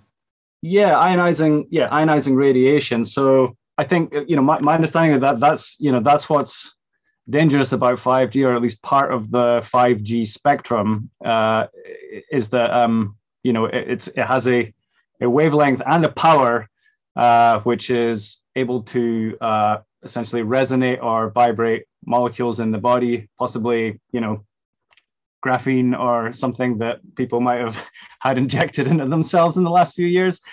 Again, I just think of it like vibration. If the frequency, if the wavelength corresponds to the size of the particle, then you're going to get an interaction, just like with the soldiers on the bridge. And maybe relating this back to music, you can counter that frequency with maybe the inner frequencies we have, like Bear was saying, and this can relate on all the different levels, from the etheric, spiritual, soul, whatever, but also with the structured water within us, and using 432 hertz harmonics, meditation, ice baths, all these different ways to interface and structure ourselves better. Then maybe we can increase our defenses against these attacking, or not necessarily attacking, but these invading or penetrating waveforms coming in. Well, yeah, I mean, another thing to think about is sympathetic resonance. This is another observable phenomenon. People usually do it with tuning forks, right? You have one going and then you bring another one, and then it starts to go as well. If they're the same size, the vibration of one will induce a vibration in another. They call it sympathetic resonance. And so I think there is, you consider just a harmonic system, whether it's music coming out of your speakers or even your room, like tidying your room, like making things harmonic, having your desk in the center and your screen in the center, and having things symmetrical, and, building a harmonic geometric space to work in, harmonics in the music. I think you get a sympathetic vibration, right, in the body. So if you're surrounded by harmonic music and you're in a harmonic space that's like neat and tidy and so on, then maybe that harmony will transfer to the body in the same way that a tuning fork can transfer a vibration to another tuning fork, right? It's like that's a great example, because it's kind of what I was trying to explain. You have universal awareness, intelligence, consciousness, which is a pretty big energy field, or however you want to describe it. Now, let's just say that some of us are starting to contemplate actually being that, with no separation, versus, seduced into a real small overlay of, a certain portion of mankind trying to do all the nonsenses they're doing. So, that old saying, wherever your attention is at. And so that's how I really believe that, we're just really needing to be on our A game right now and give these overlays less and less attention. Yeah, right now I'm subjecting myself to, through the computer and all this kind of stuff. Do I feel sick? No, because I'm, the fear, of course, is going to make you, sympathetic, like you're saying with the tuna forks.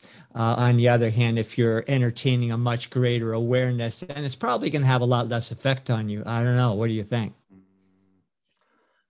Yes. So so if your body is kind of running a strong harmonic vibration, then it's going to be more resilient to the effects of distortions around you. Absolutely. Yeah. I feel it in myself, actually. Yeah. It's that is what we're striving for. It's like harmonic health, which, could even, when you start looking your life, when you start to think of your life in terms of like frequencies and amplitudes, just like a sine wave, I take something like exercise. Okay, so exercise is a sequence of sinusoidal movements, like of your muscles, right? And you do it like every day for a certain period of time, with a certain interval between it, and then your body changes, right? There's a transformation in your body that happens through just the repetition of those cycles of movement. If you take something like medicine, okay, medicine is like dosage and frequency. It's all about dosage and frequency. I'm partial to a little bit of herb, there now and again, but that's something that like you could, if you take it every hour, right, you're going to get a different effect from if you take it once a day, from if you take it once every 3 days, from if you take it once every week. Like you're going to get a different effect depending on the frequency with which you take it and the dosage with which you give it. And of course, something like cannabis, if you're using it a lot, you can handle really big doses. So you can do like big dose, like really frequently. But if you do it less frequently, you can take smaller doses and have a bigger effect doing it less frequently, And I think, with medicine, that is the key, isn't it? It's like, it's not just the substance and its effect, it's the frequency with which you dose it and the size of each dose, right? That's what's gonna bring about the change, So I see like everything in life as being like that, it's all, everything can be reduced to frequencies when you really get down to it.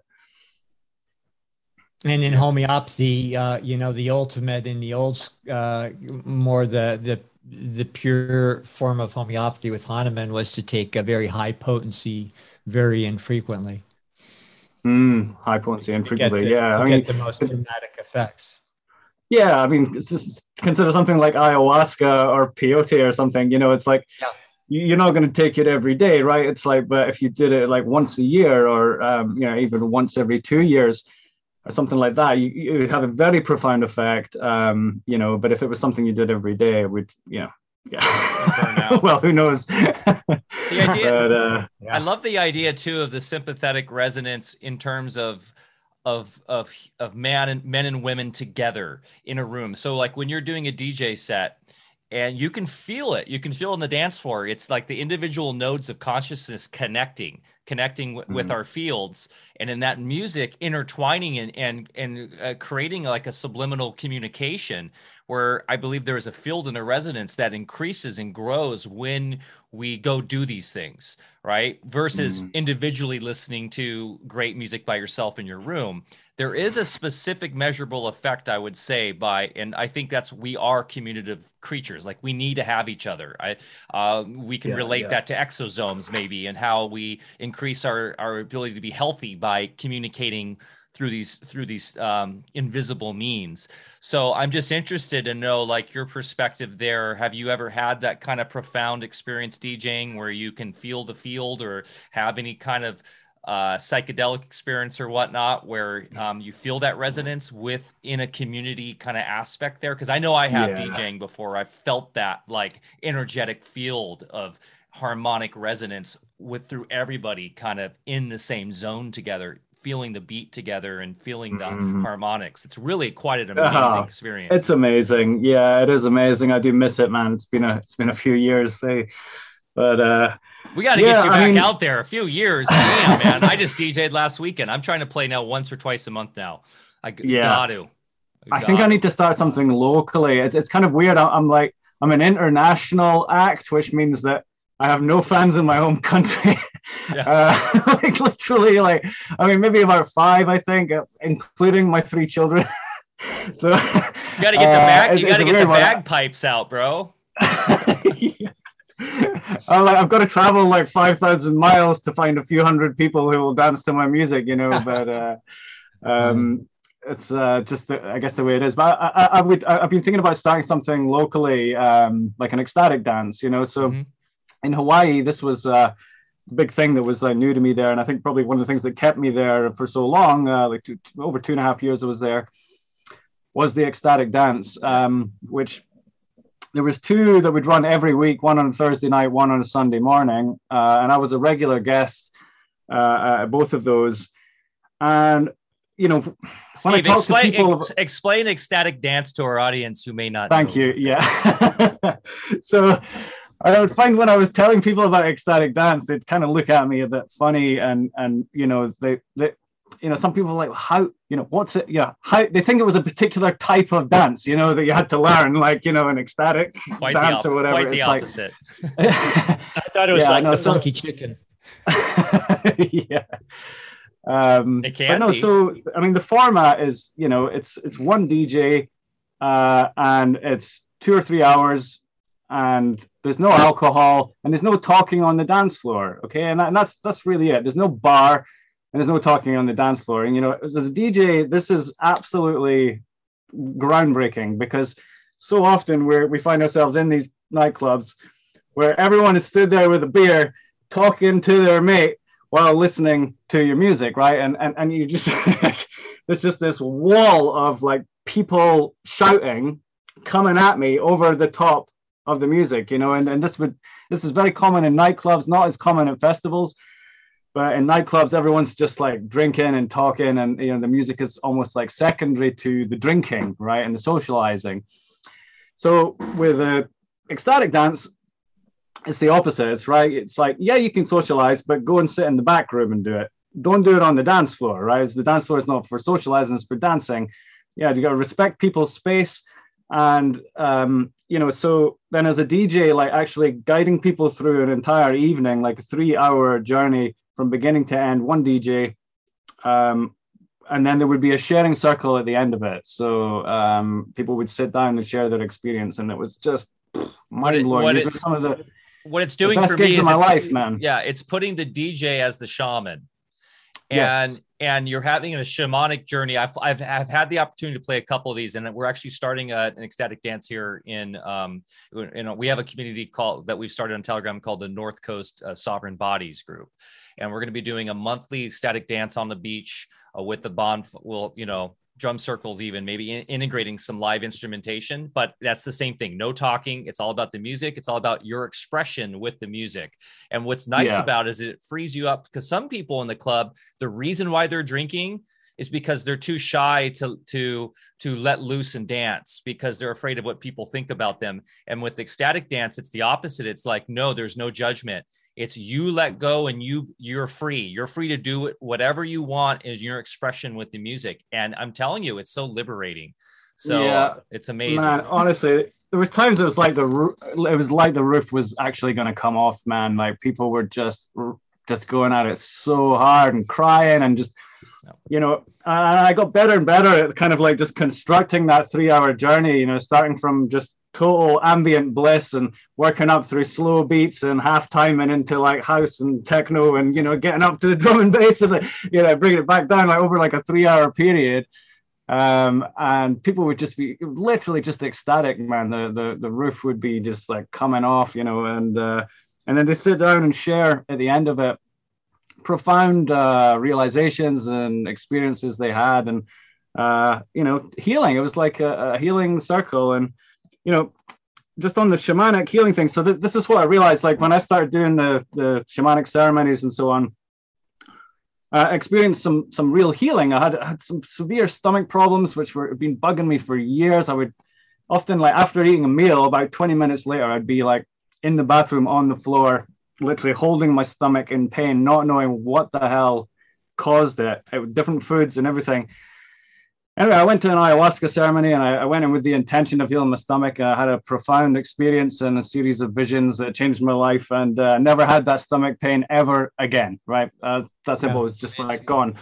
And I witnessed many other people have similar such healing experiences, like genuine healing experiences. I'm like, so what is going on here that this can happen? And the way I break it down is the shaman uses 3 things, essentially: plants, music, and prayer, right? There's plants, music, and prayer. Like those are like the sort of holy trinity of shamanic healing, right? You take the plant medicine, but it's not just you don't just pick the plant out of the ground and eat it, right? It's like it's prepared with intention, it's prepared with prayer.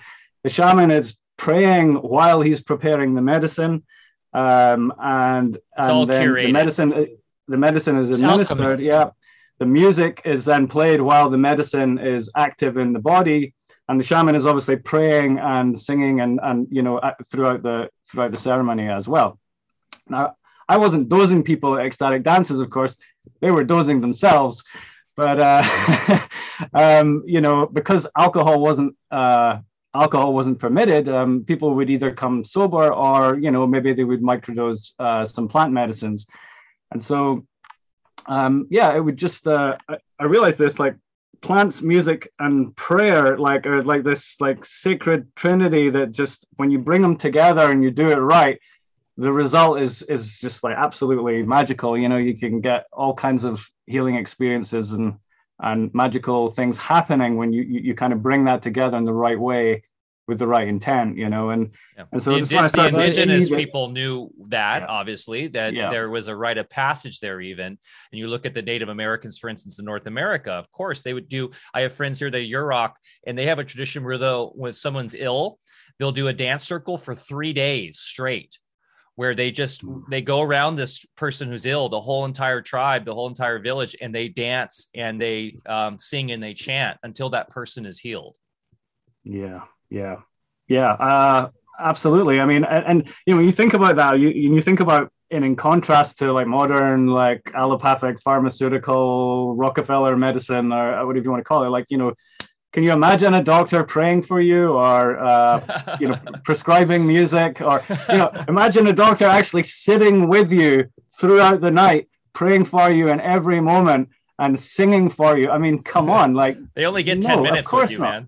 Yeah, it's like, it's the most amazing thing to me, your description of your stomach issues going away. Of course, a modern medic would say, oh, that's placebo.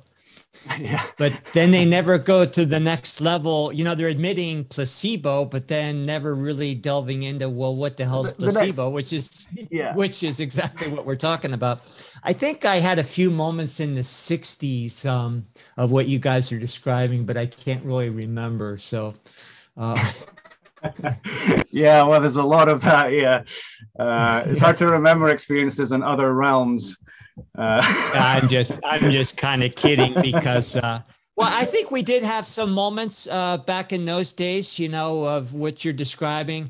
I think right now, though, it's more of a conscious next stage of evolution of what really devolved after a while and turned into the disco of the 70s, right? Even though I do love disco. Well, this is it. And I think, like, when you trace back, when I look with alchemy and shamanism, like they're kind of like tightly, knitted together, and they form the root of all like religion and art and science. They're like, you can't interpret.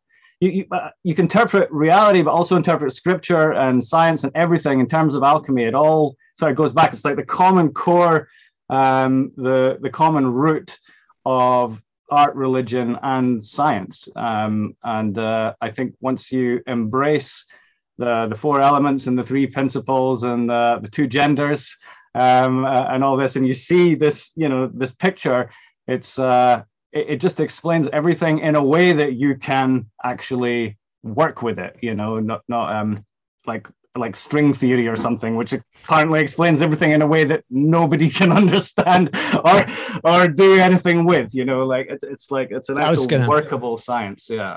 I was going to ask you how this works with 47 pronouns, but we'll leave that for another day. Well, this has been amazing. So what, anything, we've been here for a while and I could talk all day to you, but any final kind of topics or things you'd like to talk about? Guys, can I just one thing that I haven't shared that I think will just blow your mind a little bit? Just let me put the screen share on here. This is actually my album artwork. which it's not the artwork I'm saying that's going to blow your mind, but if you recognize this symbol. Have you seen this symbol before? I added in a few extra circles. I put a circle there, and these little circles. But this symbol here is the symbol for the Philosopher's Stone in alchemy. It's like an ancient symbol which represents the Philosopher's Stone. And so I wanted to use it in my album, The Philosopher's Tone, which I'd come up with this idea, the Philosopher's Tone, which just obviously sounds the same as the Philosopher's Stone. And with everything being tones and vibration, I thought maybe there's something in that. So I used this symbol in my artwork, and it wasn't until maybe like the day before the release, right? I was just like doing the finishing touches, and I realized the 432 is like right in there. So the square is representative of the number 4, the triangle is representative of the number 3, and the circle is 1. But there's 2 circles. There's a big circle and an inner circle, so that's the 2, right? So it's right there in the symbol of the Philosopher's Stone. It's a representation of the number 432. That is amazing. I also love the subliminal ad of the flat horizon there. That's nice. but yeah, man. Wow, that is cool. That's very crazy. Cool. Hey, it's and it was called Philosopher's Pitch. Right, it went through a few different names. It was called like Scientific Pitch, also, or the Philosopher's Pitch, and that's what I read that like Philosopher's Pitch. I'm like, Philosopher's Pitch, Philosopher's Tone, and then I'm like, look at the symbol for Philosopher's Tone, and right there, geometrically encoded in the symbol is the number 432. No other numbers. Like literally, it's the square is 4, the triangle is 3, and then you got 2 circles. Wow. That's it. It's 432 in the Philosopher's Stone. So that is a really cool syncretism there. Geometry, baby. It's all about geometry. Yep. Yeah. Hey, in which water? The icosahedron, isn't it? Yeah. Oh yes. It all gets down to resonance creating, geometry creating, form and function, and it's, the more you get into it, the simpler it gets. And it's kind of amazing how it's taken so long to see what's in front of our face, right? Yeah. Yeah. Right there, it's really satisfying when you get there, though. I mean, they say the truth will set you free. And, I think it does. Like, I think a lot of people are afraid to let go of these theories because they're comfortable, or, maybe they've built, maybe they've built up their life on the back of some of these ideas. But when you just do like that guy, like that nuclear physicist, when you just say, all right, I can admit I was wrong, I was misinformed, and that it's so freeing. It's so freeing, and I've had to do that many times in my life. Just admit that I was wrong. And now I've come to a place where I'm actually really very sure about what I know. You see, I wasn't sure about what I knew all those years ago. I was just repeating what I've been taught, just like repeat the right answer. Yeah. And then, then that's, just try to sound like, what you're talking about. It's like fake it to make it almost, But now it's like, I'm very, very sure about what I know. It's just a solidity to the knowledge. I just see everything playing out. I don't see anything that contradicts my understanding of reality. In fact, I just see more and more evidence that this is how it is. What's wonderful with this kind of investigation, it never ends. It just keeps getting more and more fun, more discovery every single day. And I'm pretty confident that we'll never have to shake hands with Bill Gates. Well, I don't know what you might catch. Hey? Yeah, I think he's like a holographic entity anyways. I mean, we all are in some respects, but he's like a digital fake one. Yeah, you're not going to see Fauci go, I was wrong, I admit it, because I don't think they're even human, really. So I think that is part of the human condition, is being able to admit we're wrong and let go of ego. I think that's an amazing way to end this cast today, is that's an amazing reminder, something we should all factor in our daily lives. It's okay to be wrong, right? It's yeah.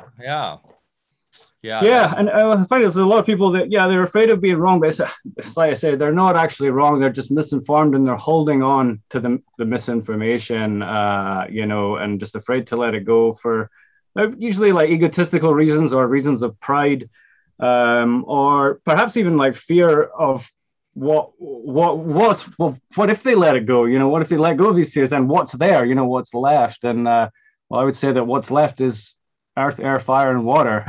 Like, once you let go of all the bullshit you've been taught to believe, like what is left is earth, air, fire, and water. Your body, your mind, your spirit. Like, it's not a theory; it's phenomena. It's actually phenomena. Yeah, it allows us to be. It allows us to be co-creators because we get out of our minds and just, life gets pretty cool at that point. So Steve, I'm a big fan, as I've said, and I'm going to be following all your creations. Love it. And anytime you want to come back and chat again, always love to have you. It'd be absolute pleasure, guys. Thank you so much. I feel like we barely scratched the surface of where we need to go with these different topics. I mean, we really covered a full spectrum here, but I'd love to talk more about radioactivity in the future. I'd love to talk about thermodynamics in your position on entropy, and really this idea of what this system is. I mean, everything is physics, right? That is the core foundational science behind how we understand this realm. And I love geeking out on it. I know Bear does too. So love to have you back more. I will put show links beneath this here. We will be uploading this. And sorry on Be Sovereign. I guess I set it for 2 hours and it literally at the 12 o'clock thing cut us off. So we're now just on DLive and Odyssey and Fakebook right now. So we'll still work in that. It was our first time streaming on Be Sovereign, but thanks for everybody who was in there on the chat. We appreciate you guys going with us over there to that new platform. But we will be posting this on DweebTube as well, because people still are on there. But please, guys, go to Be Sovereign and start supporting us on these alternative channels. It's very important. So besovereign.com. And then, of course, go support Steve's work here at headflux.com. Is that correct, Steve? Yeah, headflux.com. All my music can be listened or bought there. And I have a membership site as well. It's £5 a month. You can cancel anytime. I do live streams like every month, and there's a whole bunch. There's like probably about 30, 40 hours of content on there on audio alchemy and music production and various other things. Yeah. Fantastic. I mean, one of the great, enterprising aspects of this decentralized technological revolution we are experiencing is the bedroom producer.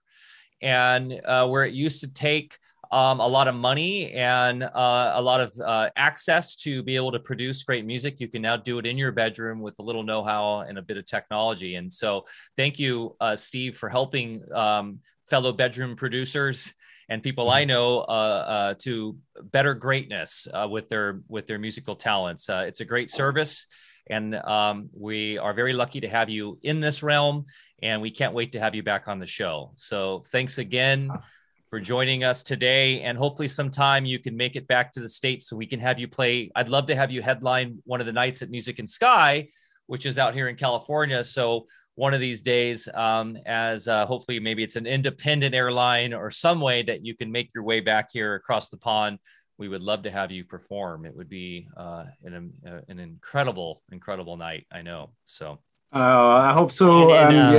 I would love to connect as well with you in person and all this wonderful community that you've built up through these podcasts and through just courageously representing true science and alternative thinkers. And thank you so much for your service and everything you've done. I feel very lucky to have connected with you and to be part of this network. Beautiful, brother. Thank you, Steve. Thank you, guys. And thanks, everybody, for joining us today. If you resonated with this, please give us a like, a share with your family and friends. It really helps us spread this information out to more as people are waking up left and right right now. It's a very exciting time, and we're seeing it with our growth. So thank you guys for all the support. And as we always end the show, remember to get outside, get your feet in the ground, go plant something, go for a hike. Mother Nature is the best teacher. She is here for us, and we are here for her. Love you guys, and we will see you next week. We've got Mike Donio coming to talk about amazing breakdowns of the scientism and the flaws of the peer review system. So that'll be great with this. And then we've got Dana Martin coming to talk about unschooling. And then on March 5th, I think it's March 5th, we're having a special Monday show with the great David Icke. So we will have David Icke on AlphaCast in a couple weeks. Wow. So yes, going to be a good month. We're going to be delving into the Magellan effect a little bit too in the near future, right? Yes. In fact, I think that might be the next week. We're going into all of the good stuff about time and distortion. Everything's tying into what we talked about today. So fun stuff. Yeah. Okay, guys. Thanks. Have a beautiful day. Thanks for joining us. Later. Love you all. Much love.